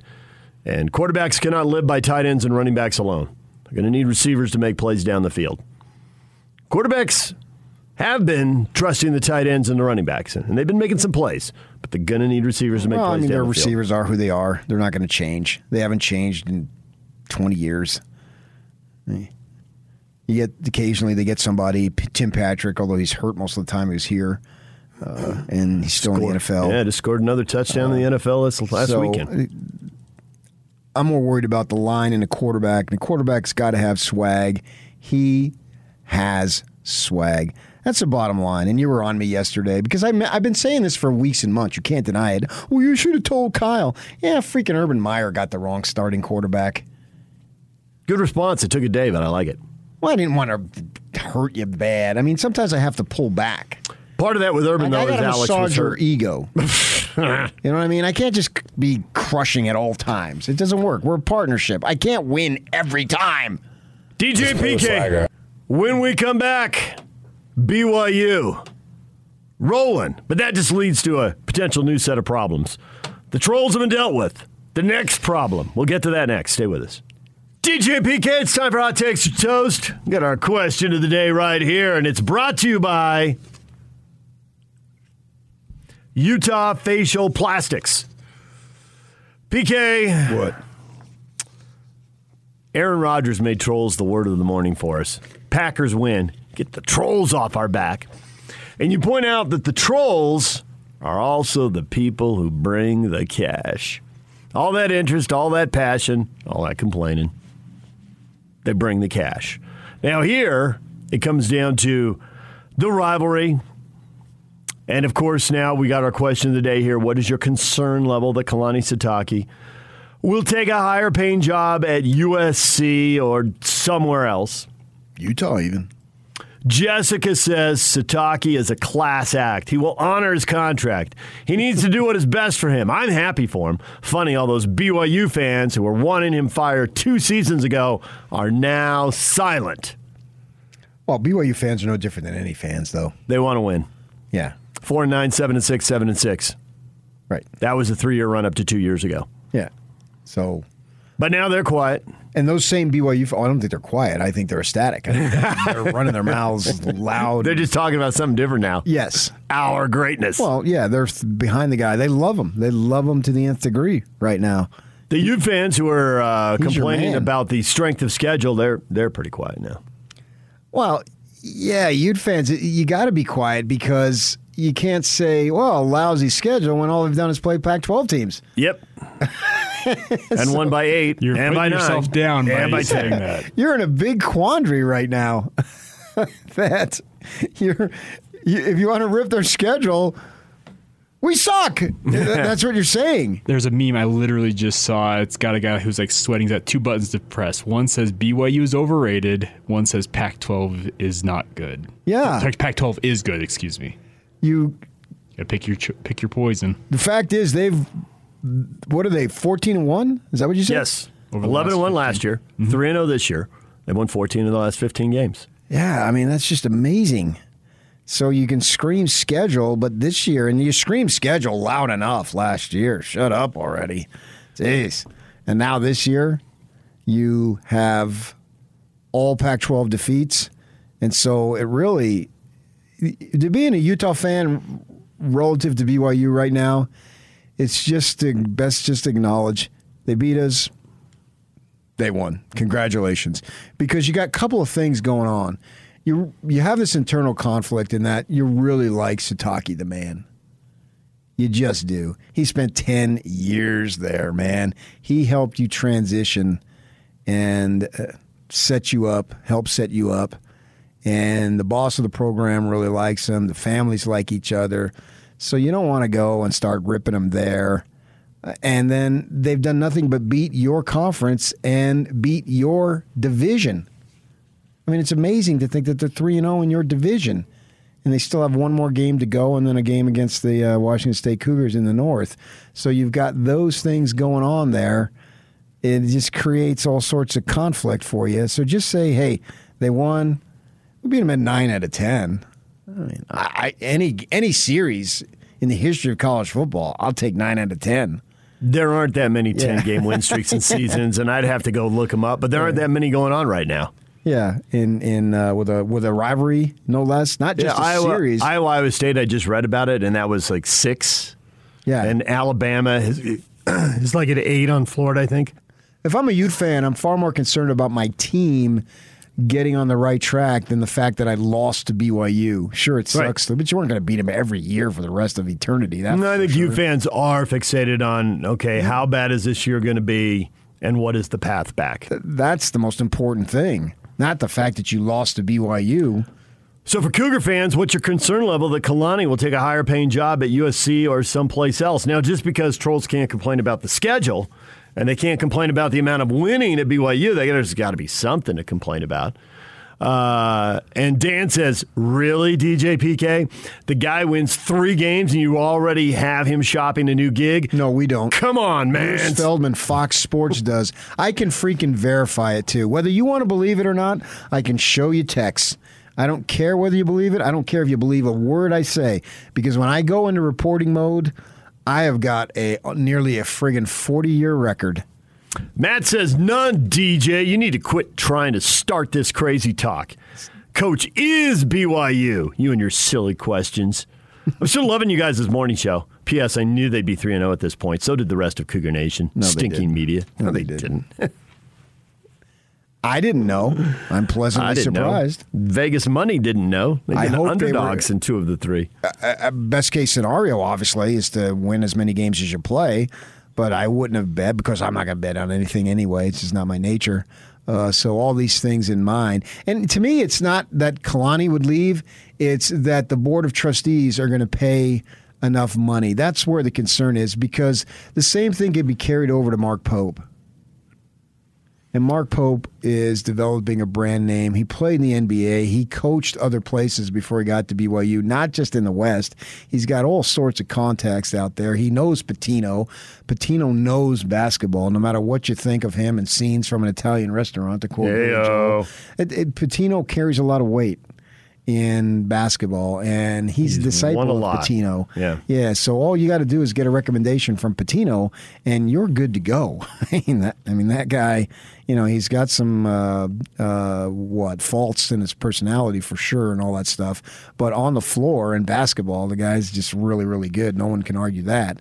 And so BYU needs to come to the plate because they are set up now. This is the most exciting time in BYU sports history. Just as it was a decade ago when the Utes were going into the Pac-12. Exact same thing. And for BYU, with that brand that they have, and the 20,000 and the 64,000 and blah, blah, blah, blah, blah, the potential there is really incredible. The combination of the unknown and the possibilities. And I want these guys to stay. Catholic Matt is on the phone, longtime BYU fan. Catholic Matt, good morning. What is that? Aren't these great times, man, right now? This is a fantastic time. Yes. Are you kidding me? Yes. I was debating whether I should even call, but just because the Cougs are on a roll, and I don't want to say anything bad to jinx it. No, That's go where ahead. I'm kind of at. Run your mouth. Run it! I'm going to run it, baby. What I want to call about is third down efficiency. I think when BYU, especially against Utah, when they were running the ball and converting those third downs, I think that's huge for this team going forward this year. There's some tough teams coming up, and Utah State's no slouch. Nope. Of course, they got to get by Southern Florida this weekend, but I'm watching out for that Utah State team. I think that could be a very interesting game. If they can beat Boise State this weekend, that'll be an interesting game. 2 4-0 teams going at it. Oh yeah. I would love to see that. Up in Logan. That would be something. It really would. And they got some players, and that coach up there's definitely brought something to Logan. I see what you did awesome there. For them. It was a shot. What's that? Anyway, Boise State's always tough. You just get in these rivalry games, man, and you just never know what's going to freaking happen. So here's the point I'm trying to make, baby.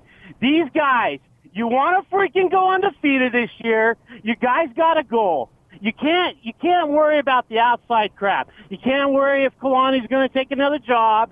You can't worry if A-Rod's going to get poached from somewhere else. You can't worry about who's going to go to the NFL. You play for today, baby. You play for today. You play for this weekend. You play for the next weekend, and you kick some freaking ass. This is about time that BYU has got some freaking hog mollies up front. 6'6". 6'8", 300 pounds of freaking beef, baby. When's the last time we saw an O-line like this at BYU? It's been a minute. Yeah, last year they had it, but it's been a freaking minute since they've had something this physical. This team is physical. Let's get freaking nasty, baby. Let's get down, baby. Let's get dirty. Let's dance. Let's dance on some throats. I'm telling you, man, this could be a very special year. It could be awesome. And if it is, hey, did you see what I saw? Someone's picking BYU maybe to the Rose Bowl. Oh, yes, my goodness. Oh, my goodness. You fans would go ballistic if BYU went to the Rose Bowl before them. Oh, no, Rose Bowl. I saw it on a tweet. I don't know well, that it's true. It must be true if it was on a tweet.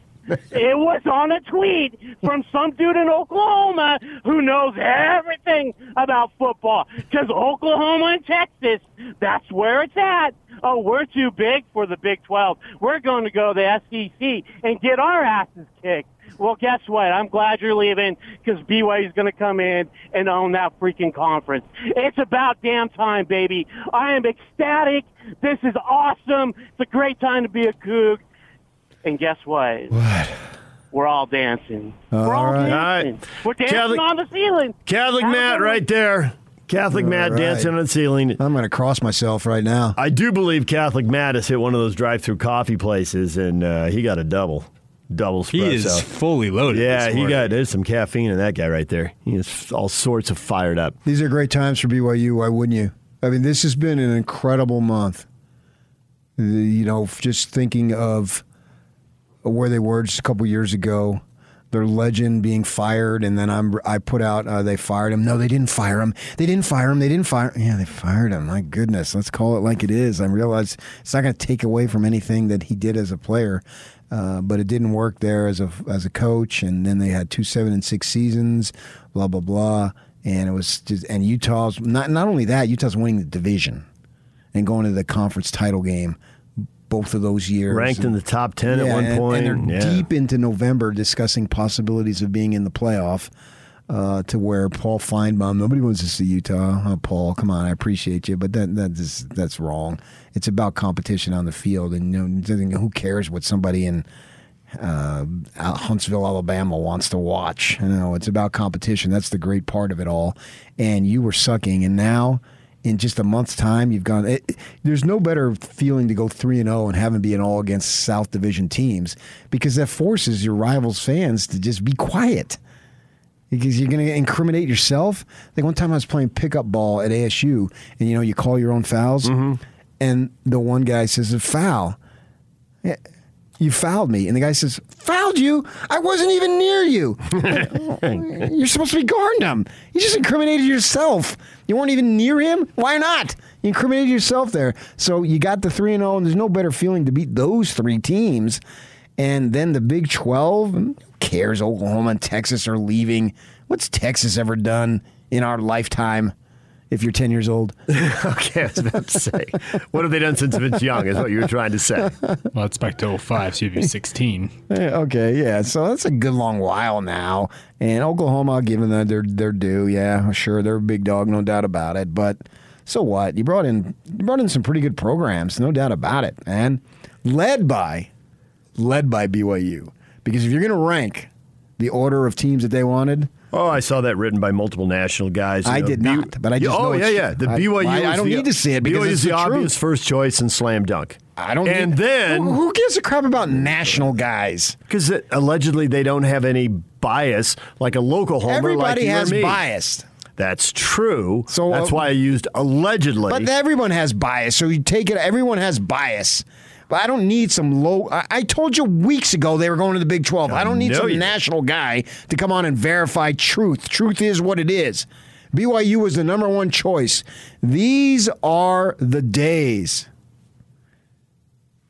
Kyle says, who in the heck would want to coach at the University of Spoiled Children? Maybe Aunt Becky from Full House? Nice, Kyle.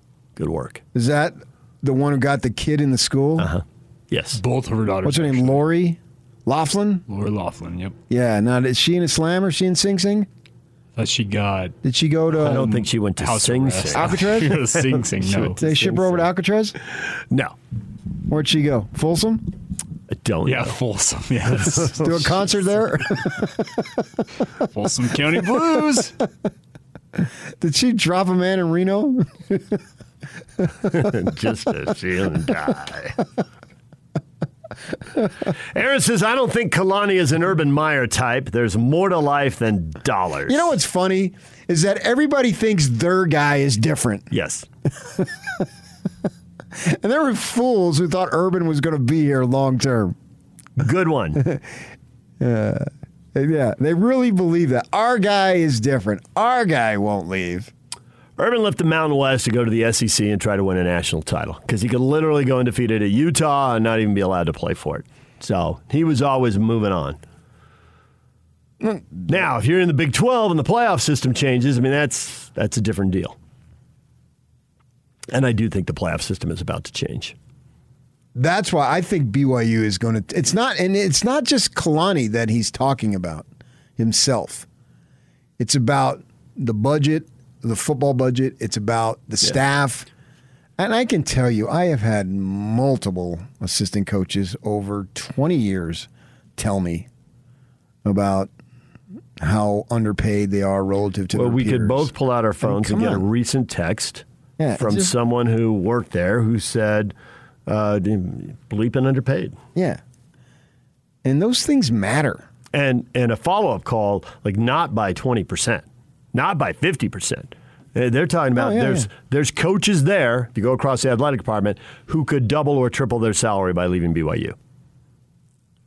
That's from somebody who has cashed paychecks there. And I think BYU is going to recognize it, and they're going to continue to work on it. Randy's with you. Randy says not near as high. How much are you worried about Kalani leaving? He says not nearly as high. His level of concern. Now that they'll be in the Big 12, that should equal more pay for him and his assistants. Yeah, because even if he stays, you need the staff. Yeah. Nobody wins by themselves. You got to have a good staff. Especially because they can't go out and get anybody who the coach wants.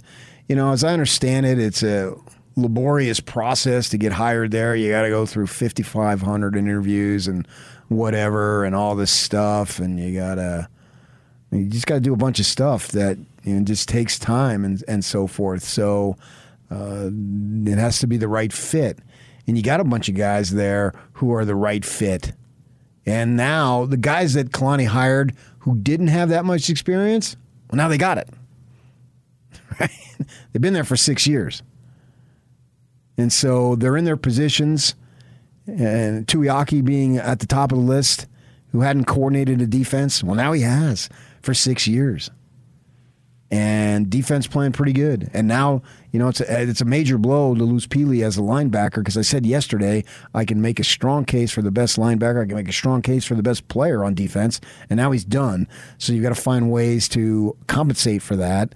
And you want your guys, in the way that we spoke of Oresco staying at AAC, Tom staying as AD at BYU, and Kalani staying as head coach. When you got things in place, you want guys to stay.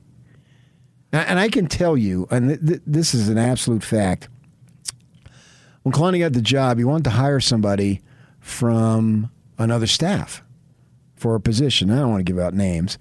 And he was told, go ahead, make him an offer, because whatever you make, I'm just going to double it, because I want my guy to stay. Well, you got to look out for that stuff. Money matters especially at a job. It's got to be a risk-reward thing going on, especially at a job where there's a lot of risk. High risk, high reward, sure. Things don't go well. An assistant is done in a year. Yeah, they're usually you're sacrificed first. Oh, yeah. A well-qualified, talented assistant with a lot of loyalty might get 2. That's it. The head coach might get 3. Yeah. So it's high risk, high reward.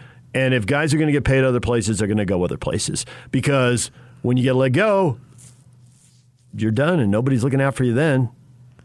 I think it's great that they have A-Rod in there. They have someone who has a ton of experience. And it's sort of like a lower level, obviously, to the level of accomplishment. But it's a Pete Carroll, Norm Chow type thing going on. You've got the offense and the defense, and they're both running, and they're in concert with each other.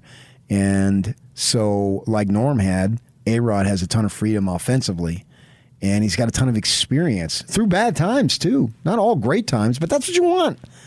You want all sorts of experience. Because there's going to be times this year. It's not going to be a bed of roses this whole year. Everything's not going to be perfect. And so you got to rely on your training and your experience to know, and your ability to break down film, all the things that interrelate with people, blah, blah, blah. And Zach Wilson thought enough of A-Rod to bring him back to Cleveland for the NFL draft. That speaks volumes. That's right. And he brought Fesi Sitake, too. 2 guys off his staff. Kalani being the third one, of course. I would just caution anyone who... we got a lot of comments here about this is home and Kalani's invested, and there's a lot of... So was Brian Harsin at Boise. I was going to say, there's a lot of truth to that, but don't take him for granted, and don't try to push him around, because Kalani loved it at Utah, and he's obviously got this great relationship with Kyle, but he left. Felt like he got pushed in a corner, felt like he didn't get treated right, and he went with Gary to Oregon State. So... he was invested here. He had a home. I knew exactly where his home was. Don't push him around. give him what is due, do what is smart for the program in the Big 12 in the long run. Those are the same things. I was talking to him one time in the practice facility, the indoor thing. It was early on. They're talking about, he's such a nice dude. And he looked at me and he said, yeah, I know I got that rep. He stepped back and he said, don't piss me off. That's what I'm saying. And the thing said is, it like, whoa. He wasn't talking to me. He was just talking about in general. Because I know. I would never do that to him. And people can say, and you have been told many things, but you always look to see if the actions back up the words. Look at his career. I don't think going to Oregon State was his first choice, but I think he was pushed into a corner and he saw this career move that could be beneficial. And so he took it. And if things were going great, I don't know that he would have. And I don't know that he can really answer that because things weren't going great at that point. So that's not the option that presented itself to him. Mm-hmm. Yeah. But given his options, if you push him around, he's not just going to roll over. I think they're going to take care of him. DJ and PK, it's 97.5 and 1280 The Zone. Frank Dolce, Ute Insider. What is wrong with the Utes and the back-to-back losses? What has to be fixed? We will talk about that with Frank next. Stay with us. Now let's get this party started. This is Hans Olsen and Scotty G on the Zone Sports Network. I've got one question.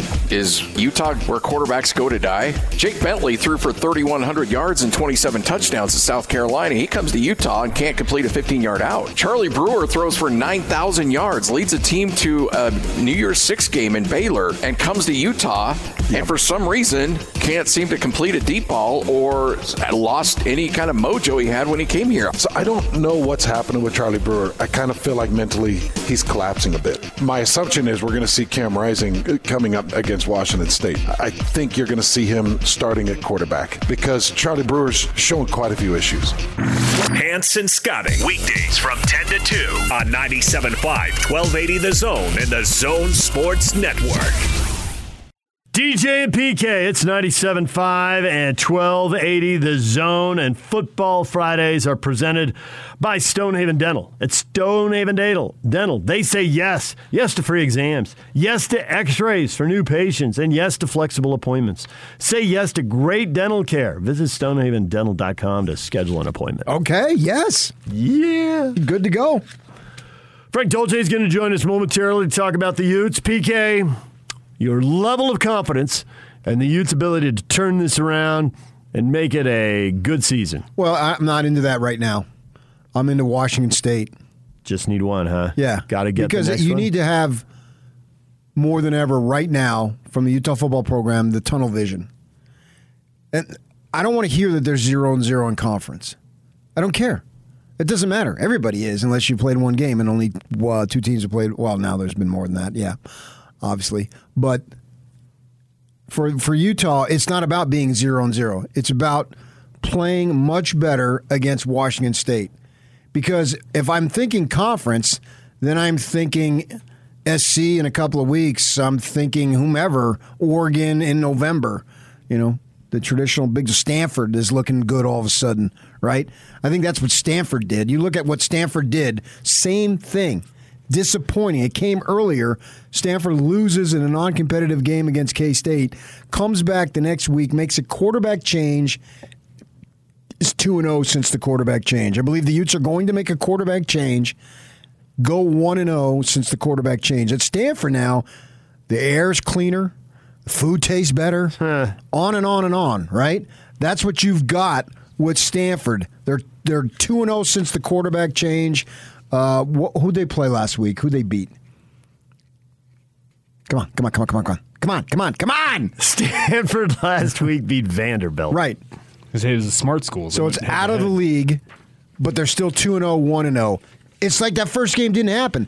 I don't want Utah to be talking about their 0-0. I want them to be talking about Washington State. Frank Dolce joins us now on the Smart Rain guest line. Best of State Award winner Smart Rain is having an end-of-season sale on their irrigation smart controller. Save 50% off each smart controller purchased. Offer available to all commercial property zone listeners. Visit smartrain.net. smartrain.net to schedule a demo today. Frank, good morning. Good morning, guys. Frank, you know why we have you on. to fix what ails the Utes. Your Utes. Yes. Frank, fix them. Where do you start? Well, you know where we start. It starts right up front. And that position group is just going to have to get much better if they're going to start winning some games. I mean, I don't think it's a desperate situation for Utah. I think they're lacking a little identity on the offensive side. We've seen Utah teams go through this before. I think they don't. They haven't found the Zach Moss type of running back quite yet. I think they have a couple of good guys, a couple of good options. Maybe they're not going to have a Zach Moss type this year, and they need to settle in on the quarterback. And I think maybe we're going to see that this weekend. But truthfully, when things go well for Utah, it starts up front, and when things go poorly for Utah, it starts up front. So I think that's the place where you have to get a lot better going into Washington State. What do you think of my idea? Stop talking about 0-0 in conference, because that implies that you have an opportunity. Don't worry about that. That'll take care of itself. And the entire focus is simply on beating Washington State. And I refer it back to Stanford. They lose awful in the first game, make a quarterback change. They beat SC, they beat Vanderbilt. Suddenly the world is looking a whole lot brighter for them. I believe that's the same type of attitude that the Utes need to take. Just worry about winning Saturday afternoon. That's it. Yeah, I tend to agree with that as well. 1 week at a time sort of attitude. And I know that people want to talk about, all of the, everything that all the goals are still in front of this team in terms of conference play and opportunities exist and all of that. But nothing matters unless you beat Washington State. And then if you beat Washington State, then you can think about the next week, and you can think about the next week. And, if you don't beat Washington State, then you have to reevaluate where you're headed. But I like the one game at a time kind of attitude, and that's always seemed to fit with Coach Whittingham's style. Is he is pretty good about getting past a win and getting past a loss and moving on to the next week, and then just focusing on that week. So I think that's a good fit for what he wants to accomplish and what the team needs to accomplish this week. So you were on a couple of weeks ago talking about the mechanics, and the mechanics were so good in the quarterback spot. Now the quarterback play has not been good. How much of those mechanics break down because of the pass rush, and is that a big reason to make the change here? Is that maybe they got a quarterback who's better on the move? Well, it's a good question, because I still think that if you watch Charlie Brewer run around and throw the ball, warming up and when he's not under pressure and things like that, he's mechanically very good. He's really good. And he throws a good ball, and it looks right, and, everything seems to align. And that happened against Weber State. And then in the past 2 weeks, under pressure, all of a sudden it's tough to be mechanically sound. And maybe what we're witnessing is a guy like Charlie Brewer who when he's not mechanically sound, then he struggles with accuracy. And I think we saw that. It seemed to me that even against San Diego State, when there was a clean pocket, or it seemed like he had time to throw the ball, the previous pressure was bothersome, and his mechanics weren't great, and he still wasn't accurate with the ball. He was still having trouble with accuracy. So that's a hard thing. And you kind of scratch your head, because you look back across his career at Baylor, and he's thrown for 10,000 plus yards, and there has to be something to that. I still think that one thing we have to consider is that he probably had a different set of assets available in terms of receiving group at Baylor. That was probably something that was helpful for him.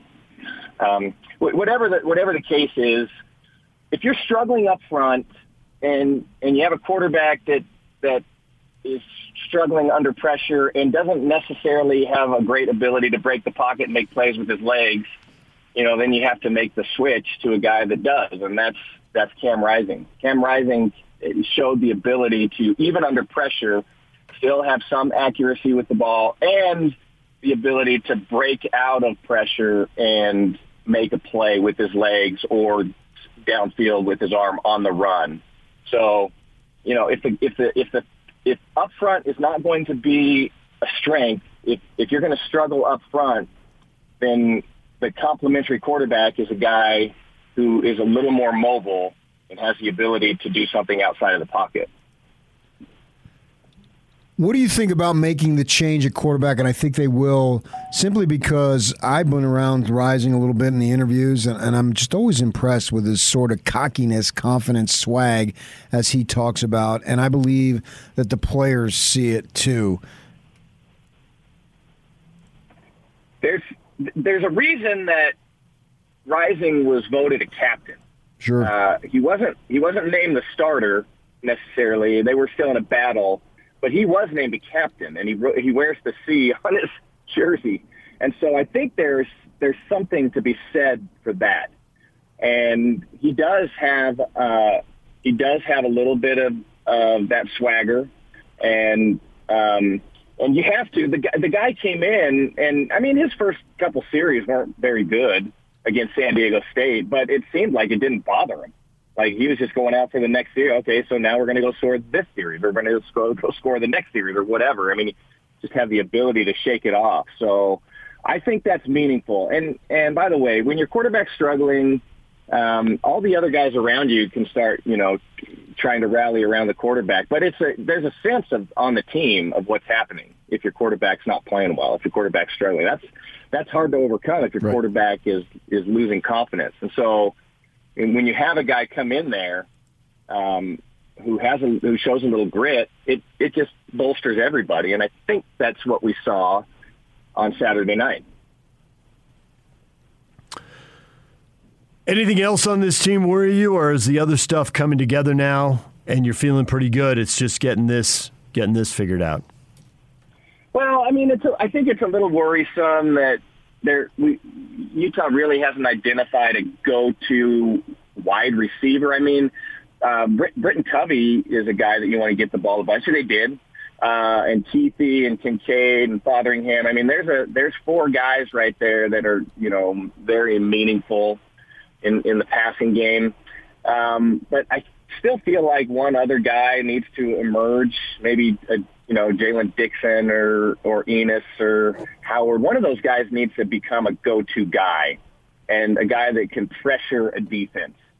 And so I don't know. I mean, the fact that San Diego State was running 5- and 6-man pressure regularly just demonstrates they weren't too worried about, what was happening on the outside. Like, they felt like they could manage that. So I think that's a little bit of a concern.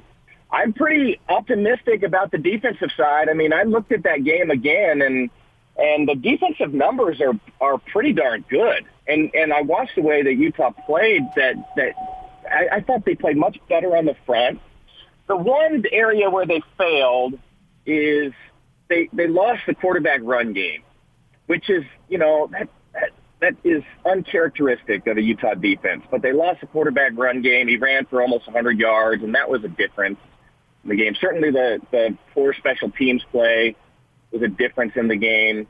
The interception put the defense in a difficult spot. So I'm optimistic. I mean, I think the defense took a step forward, and if you just look at, strictly the numbers on the defensive side, you could probably say that's a winning effort. So I'm optimistic about that. I think that's a good matchup against Washington State. The Utah offense, this is the week for them to come along. I mean, it's a group that's going to have to score 20, 25, 30 points a game. They have a defense to bring with them now, it seems like, but they're going to have to put a few points on the board, and that's where I still, there's a big question mark to me. So you're part of the group with Dave Fox and those guys. Does a great job on the high school coverage. Really appreciate that. I think it's awesome for the kids in the state. And with that in mind, you saw up close Jackson Dart play at Corner Canyon, obviously, and going forward here, he played at SC, came in for Slovis, and I thought he looked absolutely awesome. What was your assessment? I don't know if you saw the game, but I'm sure you're aware of it. I watched the whole thing and thought, he had the first pick on the first possession, and it just really, really took off. So put yourself in the position of evaluating him, and if you're the SC interim coach, what are you going to do? Well, that's a good question. I did have the opportunity to watch Jackson play several times in high school. He was very impressive. I made the comment a few times that I thought he was the most game-ready, college-ready quarterback I've ever seen come out of the state of Utah. And, I mean, just the size, the athleticism, the arm strength, the ability to move the ball around the field. He seemed to have all the tools. The one tool you worry about is above the shoulders, and it seems like he passed that test in game one with USC. So who knows? But maybe a budding superstar in our hands. But I'm really high on Jackson Dart. That's a difficult situation to come into. He managed it extremely well. If he's the starter, I think he'll have success, but I also think he'll struggle a little bit. I mean, it's just part of the deal because the game changes. It's a speed difference. It's an athleticism difference. It's a complexity of defense difference. Although Coach Kerr did a really good job of preparing them, as he does all his quarterbacks. It's a difficult step to take. So I wouldn't be surprised to see him have success, even as a true freshman. But I'm also certain he'll have some struggles throughout that. In terms of whether or not he should start, he should be the guy moving forward. I don't know. Washington State, I don't know what to think of Washington State. I think that was a good opportunity for Jackson to get some playing time.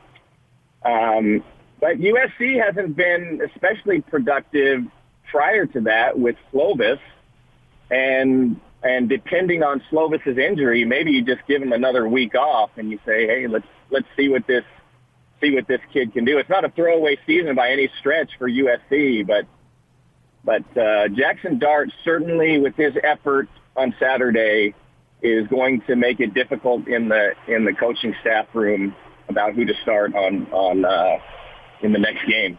I wouldn't be surprised to see Jackson Dart start, but that's a big tall ask for a freshman. Well, it's Oregon State this week at home, and then it's Colorado on the road. So USC ought to be 4. USC ought to be 4-1 when Utah comes calling. Yep. PK, they might give you a call, PK. You could probably start those two games and give USC a shot. I mean, that's maybe a couple years ago. I don't know about now. Yeah, I mean, that's a good point. This might be just an excellent opportunity to give Jackson Dart really good game experience because those are two, as we all know, those are two very beatable teams in the Pac-12. Frank, we appreciate it. You're the man. Of course, it's my pleasure. It's great to catch up with you guys. Thank you, Frank. Frank Dolce, our Utah football insider and analyst for the Zone Sports Network. I think Oregon State's a little bit better than we may think. I think Colorado's going to struggle to win any game. Because you can't score. If you can't score, how do you win? You don't. Yeah. 3 ranked teams left for USC. They got the midseason game with Notre Dame because it's back there, so that's October 23rd. And at the end of the year, they got a top 5 game. UCLA and BYU are both currently ranked. UCLA 24 and BYU up to 15. Well, the Bruins won't be ranked at the time, but the Cougars will be ranked in the top 10. But that's it. They got no other ranked schools on their schedule. They'll be bearing down on that might be for the Rose Bowl. That's an earlier phone call. You had to be here. PK's not taking that serious. I found out where he saw it from. The guy named Big Game Boomer. He's an Oklahoma guy who puts out all these lists of different things, and he listed the... Does Big Game Boomer know that the Apparently Rose Bowl not. has to pick a Pac-12 team Apparently if they lose not. a Pac-12 team? So is Big Buddha put it out there? Not Big Buddha. Not Big Buddha. Big Game Boomer. Big Game Boomer. Because I like Big Buddha. Always says hi to me when I see him. He does. He always chats you up. I haven't seen him in a while, but he always chats me up when I do see him.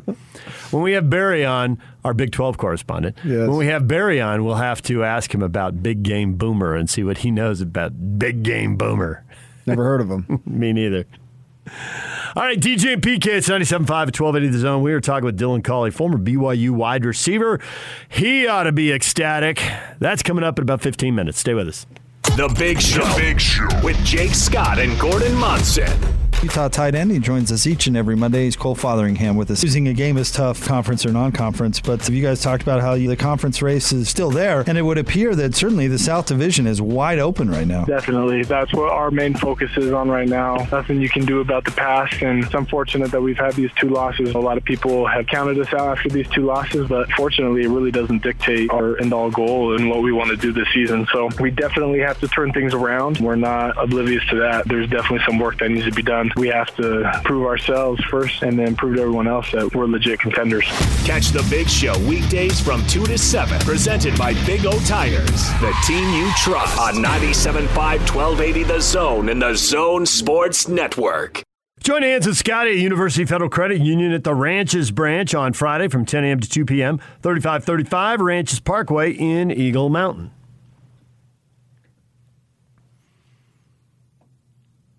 So, PK. Yeah. We were just discussing during the break the Rose Bowl. The Rose Bowl. The granddaddy, as I called it. And who gets it together? Somebody's got to win in the Pac-12. I mean, when everybody's sucking, somebody still has to be second best. And maybe you pile up 7, 8 conference victories, even if you're not great, because you're better than the other guys, and they're not great either. So you're talking about if Oregon goes to the playoff? Is that what you're getting at? Yeah. Okay, Oregon still has a lot of work to do. No question. But I don't think that the Pac-12 has to take the runner-up. The loser. I think they have to take a Pac-12 team. I don't think they have to take a team that was in the title game. Correct. So if you win a bunch and you're in the North and you don't make the title game, you could be the team. Mm-hmm. Yeah. But I just wonder if you got any confidence. Right now you're looking at Stanford. Any confidence in Stanford, Washington, USC, Utah? No. I can rule out a bunch of these other teams. I know you don't have confidence in Colorado, ASU, Wazoo.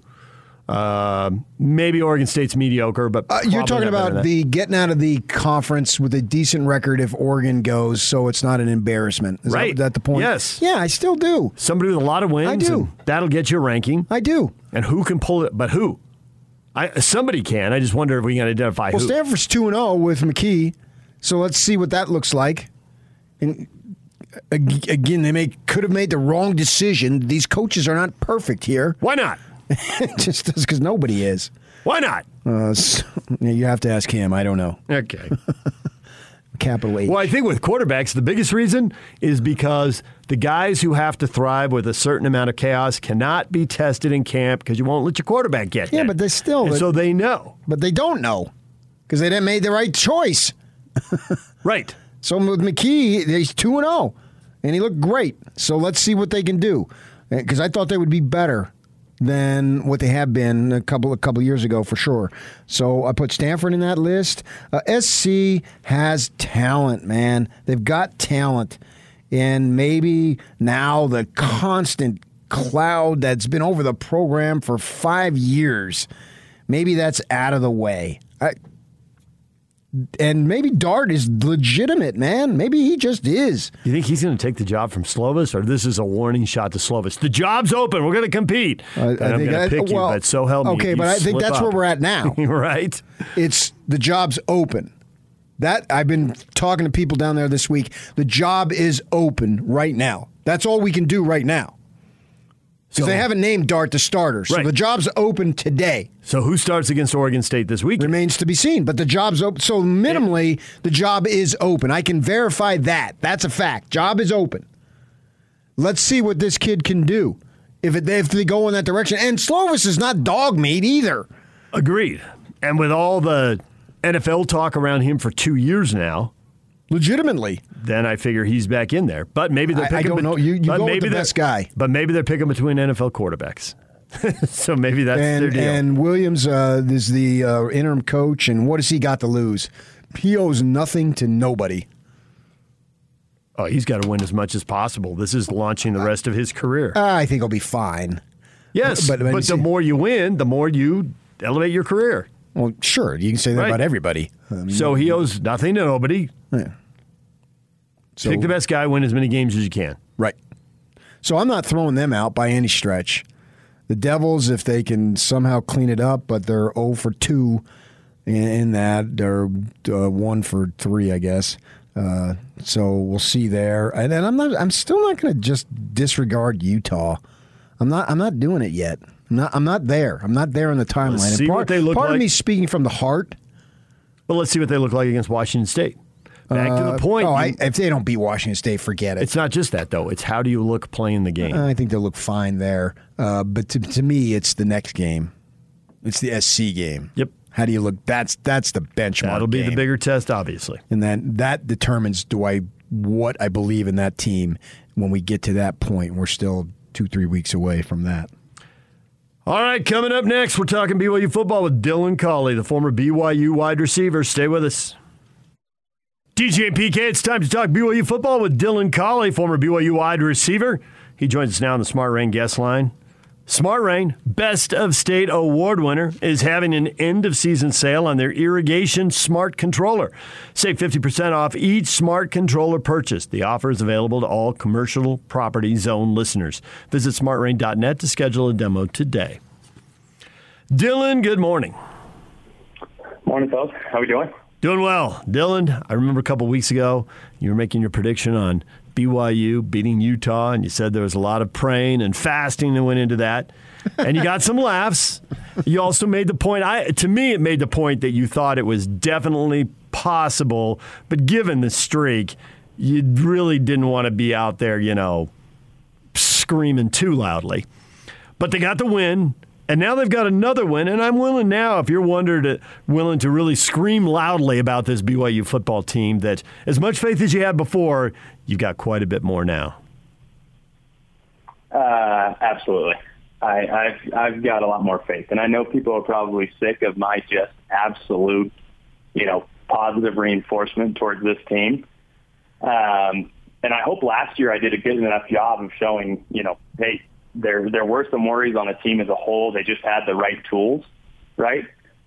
Whereas this year, I feel like everything has really come together. And I think a lot of that comes down to not necessarily the surprise, but kind of like that aha moment of no one thought that this team had the ability that it does, right? No one thought it really did.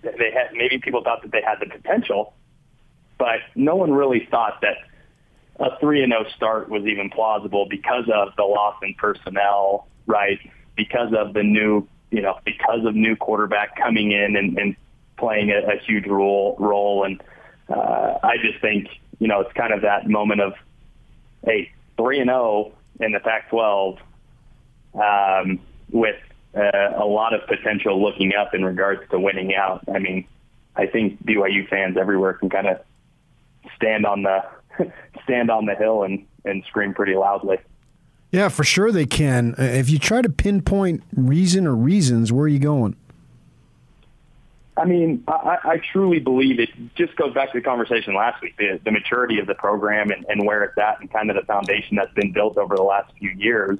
It was kind of this, opportunity that was ready to pop, right? And this year is that year where the last few years it's just kind of built up all of this momentum. And, is this the pinnacle? I don't think so. I think this is just really the beginning to that constant growth, especially with what's gone on in the last couple of weeks and being added to a Power 5 and the potential to grow there. So I really think that this is just kind of that momentum straight up, something that, I think people have been waiting for a very, very long time, especially under Kalani.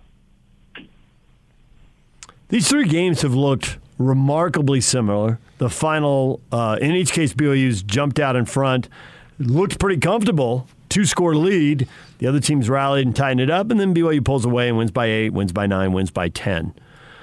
That's not going to hold. Something's going to happen. Maybe opponents are going to catch up to BYU's defense a little bit, especially with Peely being hurt. That's got to be a setback. He was playing so well. Yeah. And then you've got maybe the offense. We haven't seen it all yet, and they're really going to start throwing 40 points up there on the board. I mean, we can't have the same pattern 12 weeks in a row. We've had three games in a row. It can't happen. How is this team going to change going forward? Where are we going to see it on the scoreboard? Yeah, I think the biggest difference, especially in what I've kind of been waiting for, is that shift, right? Where, and I think it did happen a little bit this last week, where after that initial special teams touchdown, okay, which was, as great of a play as it is, we look at the chances of that truly happening, and we look at the numbers, and it's, almost maybe a little bit of a fluke. But the way that the offense got started was extremely, extremely slow, right? There weren't many shots taken down the field. The offensive line was getting pushed behind. There was a lot of momentum going towards Arizona State's way. And I think a big part of that goes to, the way that we look at what does the opportunity look like for a bad game, right? And do I think that they played the best game Saturday night? No, I don't at all. I think that there were a lot of missed opportunities, and especially where Arizona State started to make that run back into the game, right? You look at the front seven and the way that they got pushed early. As I look at that and say, okay, we see how it is to play, maybe not the best football, yet BYU is still able to pull something out, right? And so it's going to come down to, is your worst game better than the opponent still, right? Can you play at your bottom level, and where do you still stand in terms of the end score? And that, to me, is going to determine a lot of what happens the next 9 games, the next 10 games, however long it is, because that pattern can't stay, right? We can't just come out and let people back in the second and third quarter and then pull some miraculous victory in the fourth. My biggest kind of worry is, okay, what happens if we play, worse than we did Saturday night? Is that still going to be better than the opponent? I think personally that there are some games in there in the schedule coming up that if we play worse, there are teams like the Boise States, there are teams like Utah State who has a lot of momentum. I think those groups are going to be ones that actually take advantage of that opportunity and put us in a bit of a bind or a pickle.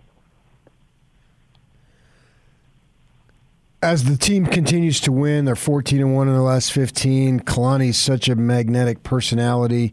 He's going to draw some interest, obviously, from other positions and other places. I mean, what do you think of not just the administration, but I think the athletic administration is fully behind him, but the administration and above at BYU opening up the coffers a little bit and making sure they're at least ballpark going rate? Yeah, you have to. That is the only opportunity. It is very difficult. If you look at the difference of what, and I think that this is, pretty public information, right? We all stood by with Bronco, and Bronco, there was no chance of him leaving. Everything he stood for was BYU. As soon as money started calling, it was pretty quick to leave. Now, no shame. I think everyone in the world would have done the exact same thing, and I honestly think, from a personal standpoint, I would do the same thing. I think Kalani would do the same thing. When you're talking figures that are 3, 4, 5 times more than you're making at one university and setting yourself up and setting your family up for kind of generational wealth, right? Those conflicts are always going to come into play. No matter how much you love BYU, it's not a decision about you disliking BYU. It's a matter of, what is the potential? And so, in order for BYU to truly compete at that level, there's going to need to be a huge shift in the amount of money that's being paid to these coaches across the entire athletic program, right? To be able to keep Kalani around, to be able to keep the Popes around, you have to keep up, or else, you're just going to kind of be considered one of those mid-tier stepping stones that gets you to, to get the coach to the SEC, right? And I don't think BYU can afford that with the momentum that they have right now. Well, stepping stones come in a lot of different sizes, I suppose, because as long as SEC teams are going to pay $8, $9, $10 million, everybody who's paying $5 or $6 is a stepping stone. I don't think anybody's expecting. I guess the question is, to what level is BYU going to go? Because I don't think anybody who was there in the 90s thought they'd be paying what they're paying now. So you got to stay somewhat in the ballpark, but there's a big difference between $2, $4, and $6 million as far as, well, who are you a stepping stone to and from at that point? Right. And that is 100% true. Like, I think you have to put yourself in, I think the easiest way to compare it is where are you at and compared to what Utah's paying Kyle, right? What is Utah paying their coaches? I believe that you have to get to that level. And that would kind of be like the bar to set for the entire administration. Yep, I'm with you. Once again, my friend, you're telling it like it is, and I think that's important. I want to ask you a question that isn't specific to BYU. It actually relates more to Utah, but it's a general question, and I know you've been there. They've got a quarterback situation, and the way I look at it, Brewers had an opportunity of 2.5 games plus, and it just hasn't looked good, obviously. I believe Rising has some swagger to his game, and certainly in my interviews and interactions with him, I've seen it, and then he goes out there and ignites a dormant offense in the second half. As a player, how much do you count on and can figure as far as a player's almost like cockiness to succeed, to have in the decision that the Utah coaches have to make? I believe they're going to go to Rising, but you as a player, when you look at a quarterback specifically, and you were a receiver obviously in a receiver family, knowing that the quarterback, he's got that it factor. Utah should have gone with Cameron Rising from the very beginning this offseason. No questions asked, 110%. That's something that I've thought since the spring. Because of that factor. There was something that you could tell, and that's just of watching a couple Utah games, right? And that's just seeing some of the stuff that they would put out, right? Like the media and the social media program at Utah. You could just tell there was something different about Cameron Rising that was going to put them in a position of, confidence. Not just the swag that he's got, but the dude can absolutely sling it. Like, the guy can play. I think the biggest roadblock, and I wouldn't even call it necessarily a roadblock, but the biggest roadblock from getting Cameron Rising to play early was the difference in influence from Andy Ludwig, right? And you look at his quarterbacks, especially in the last few years, you look at who he had at Vanderbilt, right? And I forget the guy's name, but just a very fundamentally sound, 5-7 step drop quarterback, much larger in stature, right? Kind of that old school feel. Whereas, Cameron Rising is that guy all around. He is that 2021 quarterback. And so I think from the get-go, they should have gone with Cameron Rising. Ultimately, I think the game last week at BYU is a completely different story with Cameron Rising under center. 100%, no questions asked. And so it will be interesting to see how the rest of the season goes with Cameron Rising under center and the success that Utah has, because I think they are a team with a ton of potential and a ton of talent. And so I think that would be just the most fundamental move to make in order to kind of save the season. When you say the rivalry game would have been different, you think BYU would have lost? I think they would have been under a lot more pressure offensively or defensively than they were. I think the offensive line would have played with a little bit more of a chip because of what Cameron Rising can do for that team. I believe that the chances of BYU losing is much, much different. I think Cameron Rising not playing, right? Now, BYU played an unbelievable game. Cameron Rising not playing was a huge benefit to BYU. Well, we'll leave it right there, Dylan. You've given Newton Cougar fans something to think about and possibly argue about. Way to go. Way to stir the pot.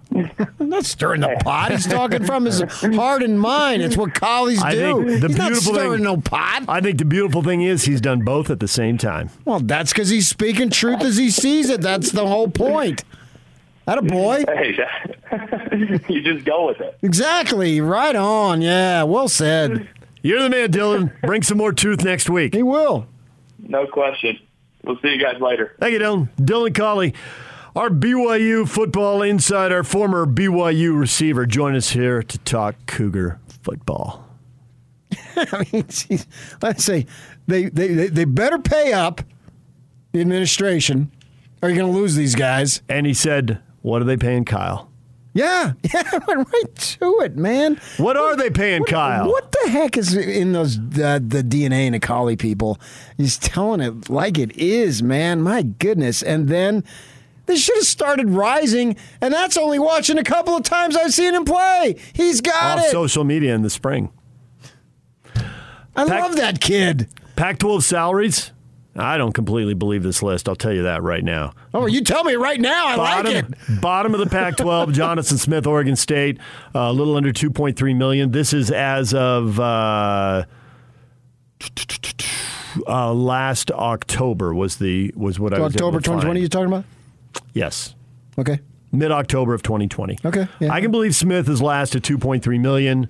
I am shocked to see Mario Cristobal is listed as next to last at $2.5. There've got to be some other compensation coming Mario Cristobal's way. Free shoes. For starters. Well, this was his first head coaching job, wasn't it? An unlimited supply of polos. I'm thinking since last October he's been bumped up. Kevin Sumlin. Free gym membership so he can do bench press. Kevin Sumlin was middle of the league at $3.2 million. He's gone. out. He's right? gone, yeah. Clay Money Helton. well spent, I might add. Clay Helton was number 3, top quarter, number 3 at $4.5 million. He's gone. It's Kyle and Shaw were the top Shaw's two. one at 4. I'm working my way up. Okay. Kyle at 4.6 is number 2, and Shaw at the top spot is 4.8. So you've got a range of basically double from the bottom of the league to the top. Uh-huh. And you've got Kyle at 4.6 and Shaw at 4.8. And the they USC also job. been there the two longest, so they get incremental raises that are built in and all that stuff. Absolutely. So that factors in. And Helton was at 4.5, which means if USC decides to pay 5 or 6 to their next coach, it wouldn't be shocking. Maybe they won't. Maybe they'll pay him 4. Can't imagine they're going below that. I agree. They're USC. They want to win. Awfully expensive to live there. Where they pay between 4 and 6 will be determined by how much leverage you have coming in. Agreed. All right, DJ and PK, so there's the neighborhood, and that is just part of it because, as you pointed out earlier, what you pay the assistants is going to matter to the head coach a lot. They know that assistants move all the time, and you got to pay them because they're on 1, maybe 2-year deals. Yes, and I could tell you there was a basketball opening in this state very, very recently, and there was somebody who was up for the job, and he looked at the money available for assistants and said, no, thank you. It wasn't necessarily his salary. Mm-hmm. It was what he had available to pay a staff, and he said, no, thank you. And this is gospel truth. I don't know that he would have gotten the job, but when he looked at it, he said no. They call it the assistants pool because how it's divvied up among the assistants is usually up to the head coach. Yeah, exactly. Yeah. Right. So they'll refer to it as the assistants pool, and there's a number, and head coaches are real dialed in to what that number needs to be. And he didn't want to swim there. DJ and PK, coming up next. Everything you missed in this show will get you up to speed. Stay with us. It's game week for the Utes, and the Zone Sports Network is getting you ready for kickoff. The Utes open up Pac-12 play as they welcome in Washington State for an early start. Listen all week for your chance to win tickets to the game, and then catch the Ute pregame show Saturday at 10:30 with a postgame show immediately following the game on the Zone Sports Network. From Monday morning to the postgame press conference, nobody brings you better coverage of Ute football. You ready? Yeah! The 97.5, 1280 The Zone and the Zone Sports Network. Rodgers looking, waiting, sends it out left side. Aaron Jones wide open to the end zone. Touchdown! 11-yard touchdown pass. Aaron Rodgers to Aaron Jones, and a Lambeau lead to the north end zone stand for showtime. Even more now than when I started playing. There's so many overreactions that happen on a week-to-week basis. So it's nice to come out, have a good performance, and get the trolls off our back for at least a week. I just think people like to say a lot of and it's nice to come back in here after a game like that. Man, that's two famous people I heard say the word BS in consecutive days. Lisa Wilson had it on her Instagram. Aaron Rodgers, the trolls have quieted down. She's a cusser. Well, it happens. Oh, rambunctious little gal. Rambunctious. Am I right, Yock? Yock, how many people in your life use the word rambunctious? I bet your mom might use it. My mother used it. I knew it. I haven't even met her, and I knew it. Isn't that a good description for her? Sure, yeah. It's an apt description. Rambunctious. She entertains me. Packers, first half, it was back and forth there with the Lions. In the second half, the Lions, key penalties and key times, killing drives and turnovers, and the Packers run away, and the game was basically over early in the fourth quarter. 35-17 the final. Rodgers throws for 4 touchdowns. 3 of them to Aaron Jones, and he ran for a 4th score. So Packers had it going. Now, you could argue the Lions at home, that's the easiest quarter of their schedule. I'm going to ask you, are the Lions the Sacramento Kings? Yes. An excellent point by you. The difference is not a lot of owners. That would be the one difference. The Kings have been hampered by multiple changes in ownership because every time you get a new owner, they're going to want a new GM, they're going to want a new coach. Now, they make plenty of decisions when they have consistent ownership. Ooh, you're saying Quinn Snyder's out? What? You said every time they get a new owner, they're going to want a new GM and a new coach. Because they're not winning. No, the Jazz are winning. I think Quinn's fine. Oh, it's not every time you get a new owner who's losing. I was talking specifically about the Kings. They're losing. They get a new owner. And I was like, they're losing. We got to change things. New president, new GM, new coach. I guess you could say with the Jazz, if the ownership change hadn't happened, would Dennis Lindsey have still been in charge or not? I don't know. I don't know. That's probably debatable. Cannot answer that. Right. So certainly ownership changes can lead to it. But when you're losing, then they just do. Then that's automatic? Changes. Yeah, and I don't think coaches survive long term with ownership change and losing. That's an awful combo. Nobody wants to bet on that. Well, in pro sports, nobody survives with losing. Right. And the Lions, it's been the Ford family. They suck forever. Yeah, 1957. Dude, you got one playoff win since 1957. That's awful. Oof.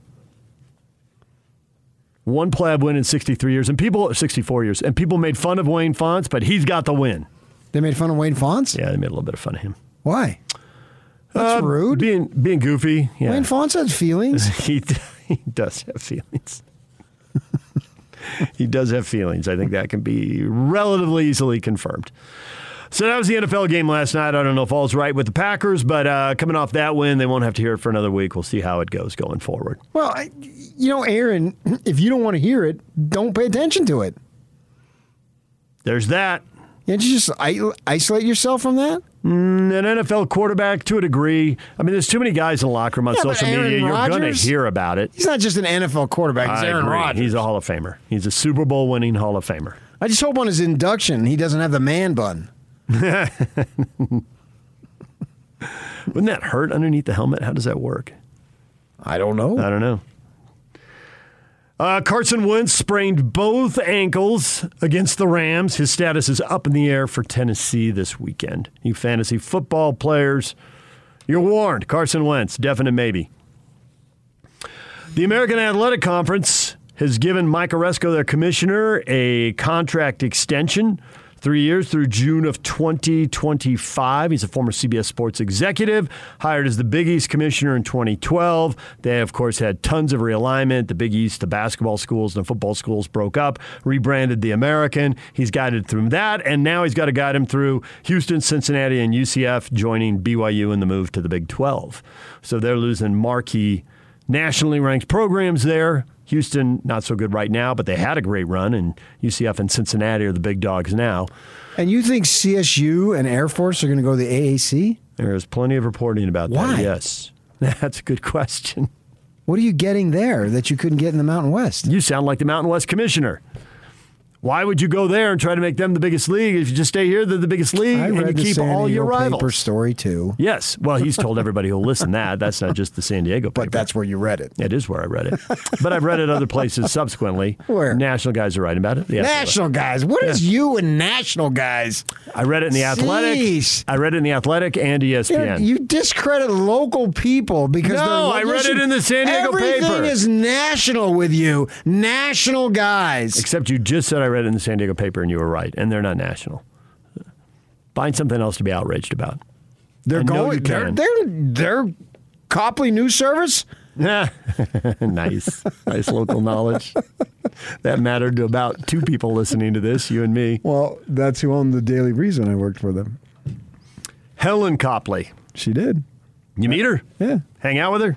You said, "What up, PK?" I said, "Hey, Hell, how the hell are you, Hell?" He did not. If she was in the room, you would have been in the back of the room in that staff meeting with your hands in your pockets and your head down, listening, man, not making eye contact. Always the little guy. That's who I am. So similar to the way AEC needs continuity because things have been going well and they got a guy who's provided good leadership, you're saying BYU, and really you're not speaking to BYU because people at BYU know. Tom knows, and Tom's informed everybody else on campus, and he's been around long enough. I think he's got credibility, and people trust him and all that. But further up the food chain. Yeah, the Board of Trustees, they've got to understand what's involved here. Life in the Big 12 is going to demand a different level of financial commitment than Independence, the Mountain West, and the WAC. And they don't have to meet or exceed anything. That's not it. They just need to... And they stay in the middle. You need to be at a competitive level to compete in Provo, Utah. And that's just not for the coach. That's for his or her assistants, whoever the coaches or whatever sports we're talking about, if you want to succeed at that level. Because as Dylan Cawley said accurately, when Bronco Mendenhall was going to get over $3 million a year, what choice? And BYU just said goodbye. I hope that's not the case going forward, because then you are going to be a stepping stone and you're going to be viewed as such. You can't achieve one without the other. You can't achieve high-level status, national rankings, blah, blah, blah, without being in that ballpark. You don't have to exceed because there's things going on there. It is a little bit different in the community for sure. But you have to be where you're competitive, and you have to allow that coach to retain assistants. You know, who's to say that Grimes gets the job in Baylor, right? And it's going home for him. So that matters. It's the same thing like when Bronco went from defensive coordinator to New Mexico to BYU. Rocky Long didn't like it, but he was going home. His parents were getting older, blah, blah, blah. And so we know he's an Alpine kid, right? But then Mateos, the assistant, was like a no-brainer.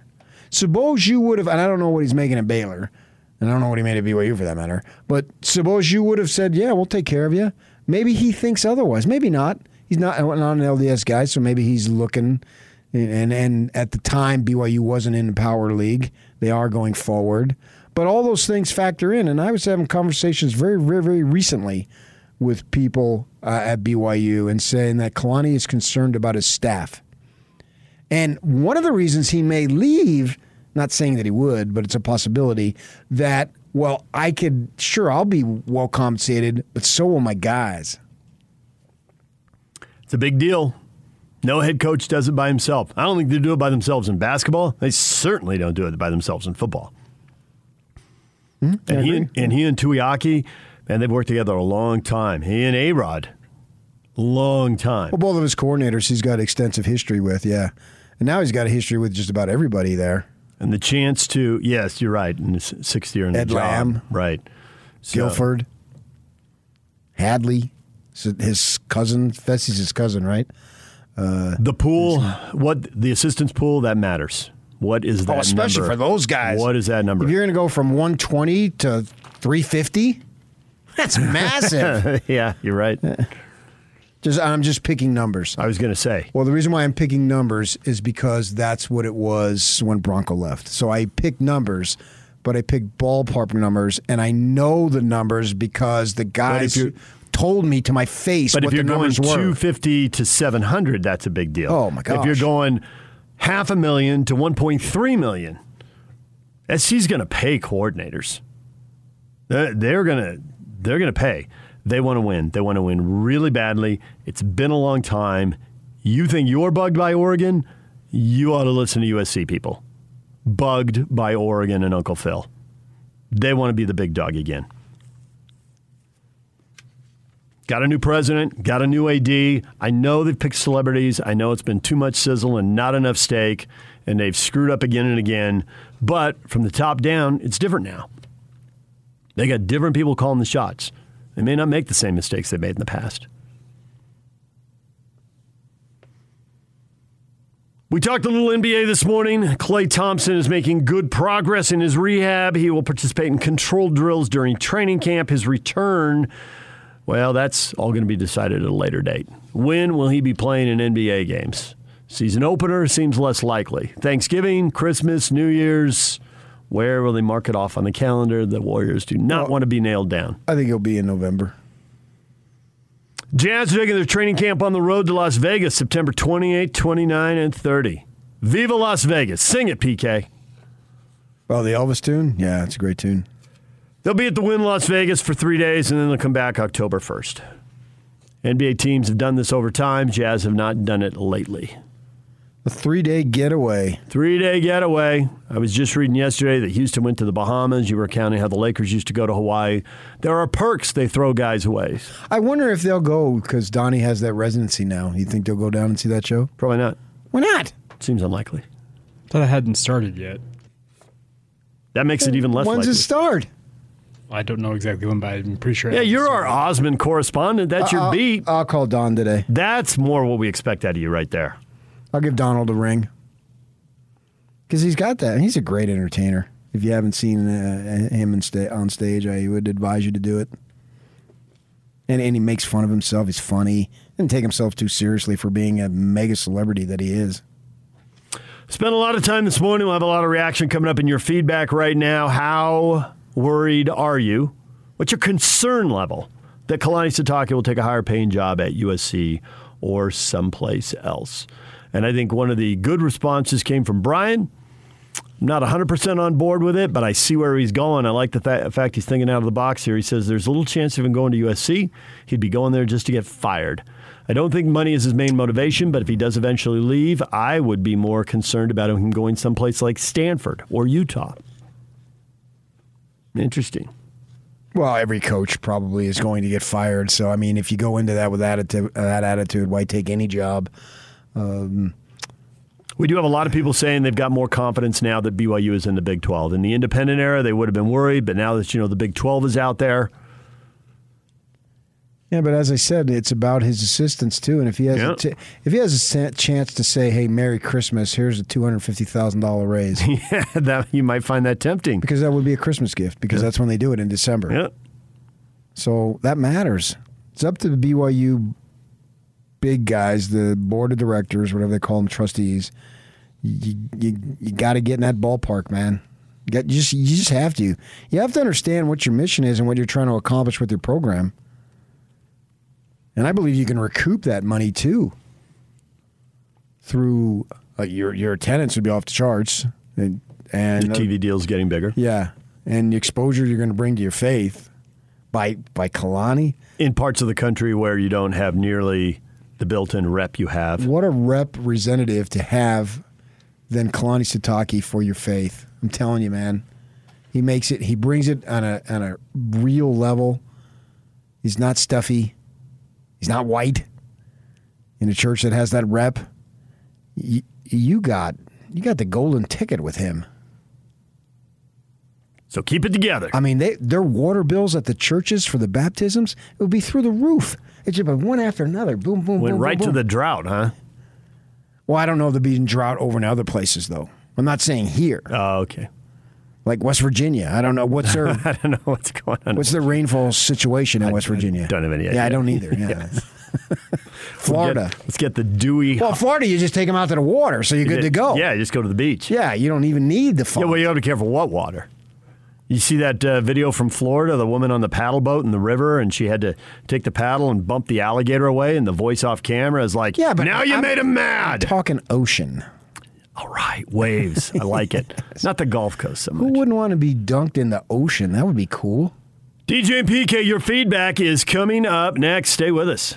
And it's all over almost here. Don't go nowhere. I love Frank Dulce de Leche. He's a very smart man. I also love to disagree with him because about 20% of the time he's just flat out wrong. Like, it has nothing to do with the offensive line. This is all about Charlie Brewer. The guy is not good. There it is, dumping it all on Charlie Brewer. Yeah, I can't go there, man. Because the O-line is struggling. Big time. We have it from no less an authority than Senator Nick Ford. When you have trouble sometimes handing off because the defensive line is right there to intercept the handoff, that's an issue. I mean, when you hardly ever see that, but when you see that 2-3 times in a game, that's shocking. You have a major issue. Yeah. Wow. People are blowing assignments, and guys are just running into the backfield. You can't even hand it off. Yeah. Now, I've been on the rising train. We'll see if he ends up being a player. But well, behind that offensive line, he's going to get a little bit of a pass because it's an issue. The thing he's got going for him is he seems more comfortable running around making plays. They're going to have to roll the pocket left or roll the pocket right. He's going to have to scramble a little bit. They're going to have to do stuff. You can't just drop back, plant your foot, and survey the defense. I don't think you can roll the pocket left or pocket left. The pocket has to be right there in the middle. You can get out of the pocket left and out of the pocket right, but you can't roll the pocket left or right. We will debate that. I'm a football guy. Okay, good. I played freshman football at Thunderbird. And I only did it because I literally did not know a soul. Didn't know anybody and meet some of the guys at school. Yes. Right. Football team being one of the bigger teams on campus. And if we actually had two. 2 football teams? Yeah. 2 freshman teams? Yeah. Really? Yeah. Wow. Yeah, we did. Hadn't heard of that before. They had 2 freshman basketball teams, but only 1 freshman baseball team. Okay. We got a tweet here from Garrett McClintock, which has already been retweeted by Yak. At Smarty Streets has entered an NIL with all BYU women athletes, including walk-ons and the Cougarettes, in a deal similar to Built Bar's football sponsorship. $6,000 annually per athlete. Way to go. I can tell you that I have a former BYU softball player who's going to be very unhappy that she's currently not playing. Well, shouldn't she be mad at her parents? Say that one more time. Shouldn't he be mad at her parents? Maybe so. If they would have waited, you know what I mean? It's a timing issue. $6,000 is not insignificant money right there. As far as the question of the day, what is your concern level that Kalani Sitake will take a higher-paying job at USC or someplace else? Clutch Sports Utah tweets back with a guy, looks like a game show contestant, and he's got fingers crossed, both of them, like he's about to win money on a TV game show. You want Kalani going to USC? If you're having a problem, you're worried he's going to get it rolling at Utah or get it rolling at BYU. Wouldn't you be worried to get it rolling at USC? Why? Be a problem for Utah either way. Okay, I see what you're saying. Sure, yeah, I got you. Devin says, I don't know. It's hard to see him leaving. Ben says, please not USC. Anywhere else is okay. Ben's a USC hater. You're familiar with that. You lived in L.A. You were one of them, and you knew many of them. USC, if you're not with them, you're against them. Not a lot of warm fuzzies there with USC. Yeah, I suppose you have to be competing with them every year, but at the same time, you're competing with BYU to an extent. Even when you're not competing with them, you're still competing with them.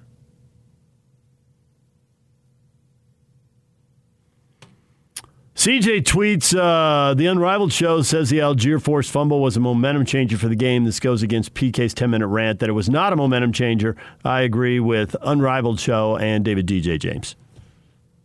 That's a day-old argument. Do you even remember it? Mm-hmm. You do? Because half of the stuff in the show. No, I said it was a momentum changer. I said, but to contribute it as the momentum changer or attribute it to it, I think disrespects BYU. Well, BYU could have stopped them. They could have picked up a fumble. There was still a quarter to go. Field goal. There was still a quarter to go. A lot of things could have happened in the game. But at that moment in the game, I thought it was a very big deal. it was a big deal. And granted, anything could have happened after that. You're disrespecting BYU's dominance of the game to say that was the game changer. That's where I disagree, and I don't care. Rivaled, unrivaled, crosstown rival, arch rival. I mean, that doesn't matter. That's my opinion, and I'm sticking with it. All good podcast names. Go out and grab them right now. Get those babies trademarked right now. All right. And I've received more communication, not from a national writer, that we've been underselling Air Force and CSU, that it is behind the scenes, it is a done deal. And that's from Scotty. I could read it too. DJ and PK. DJ and PK. Scotty and Hans are coming up next.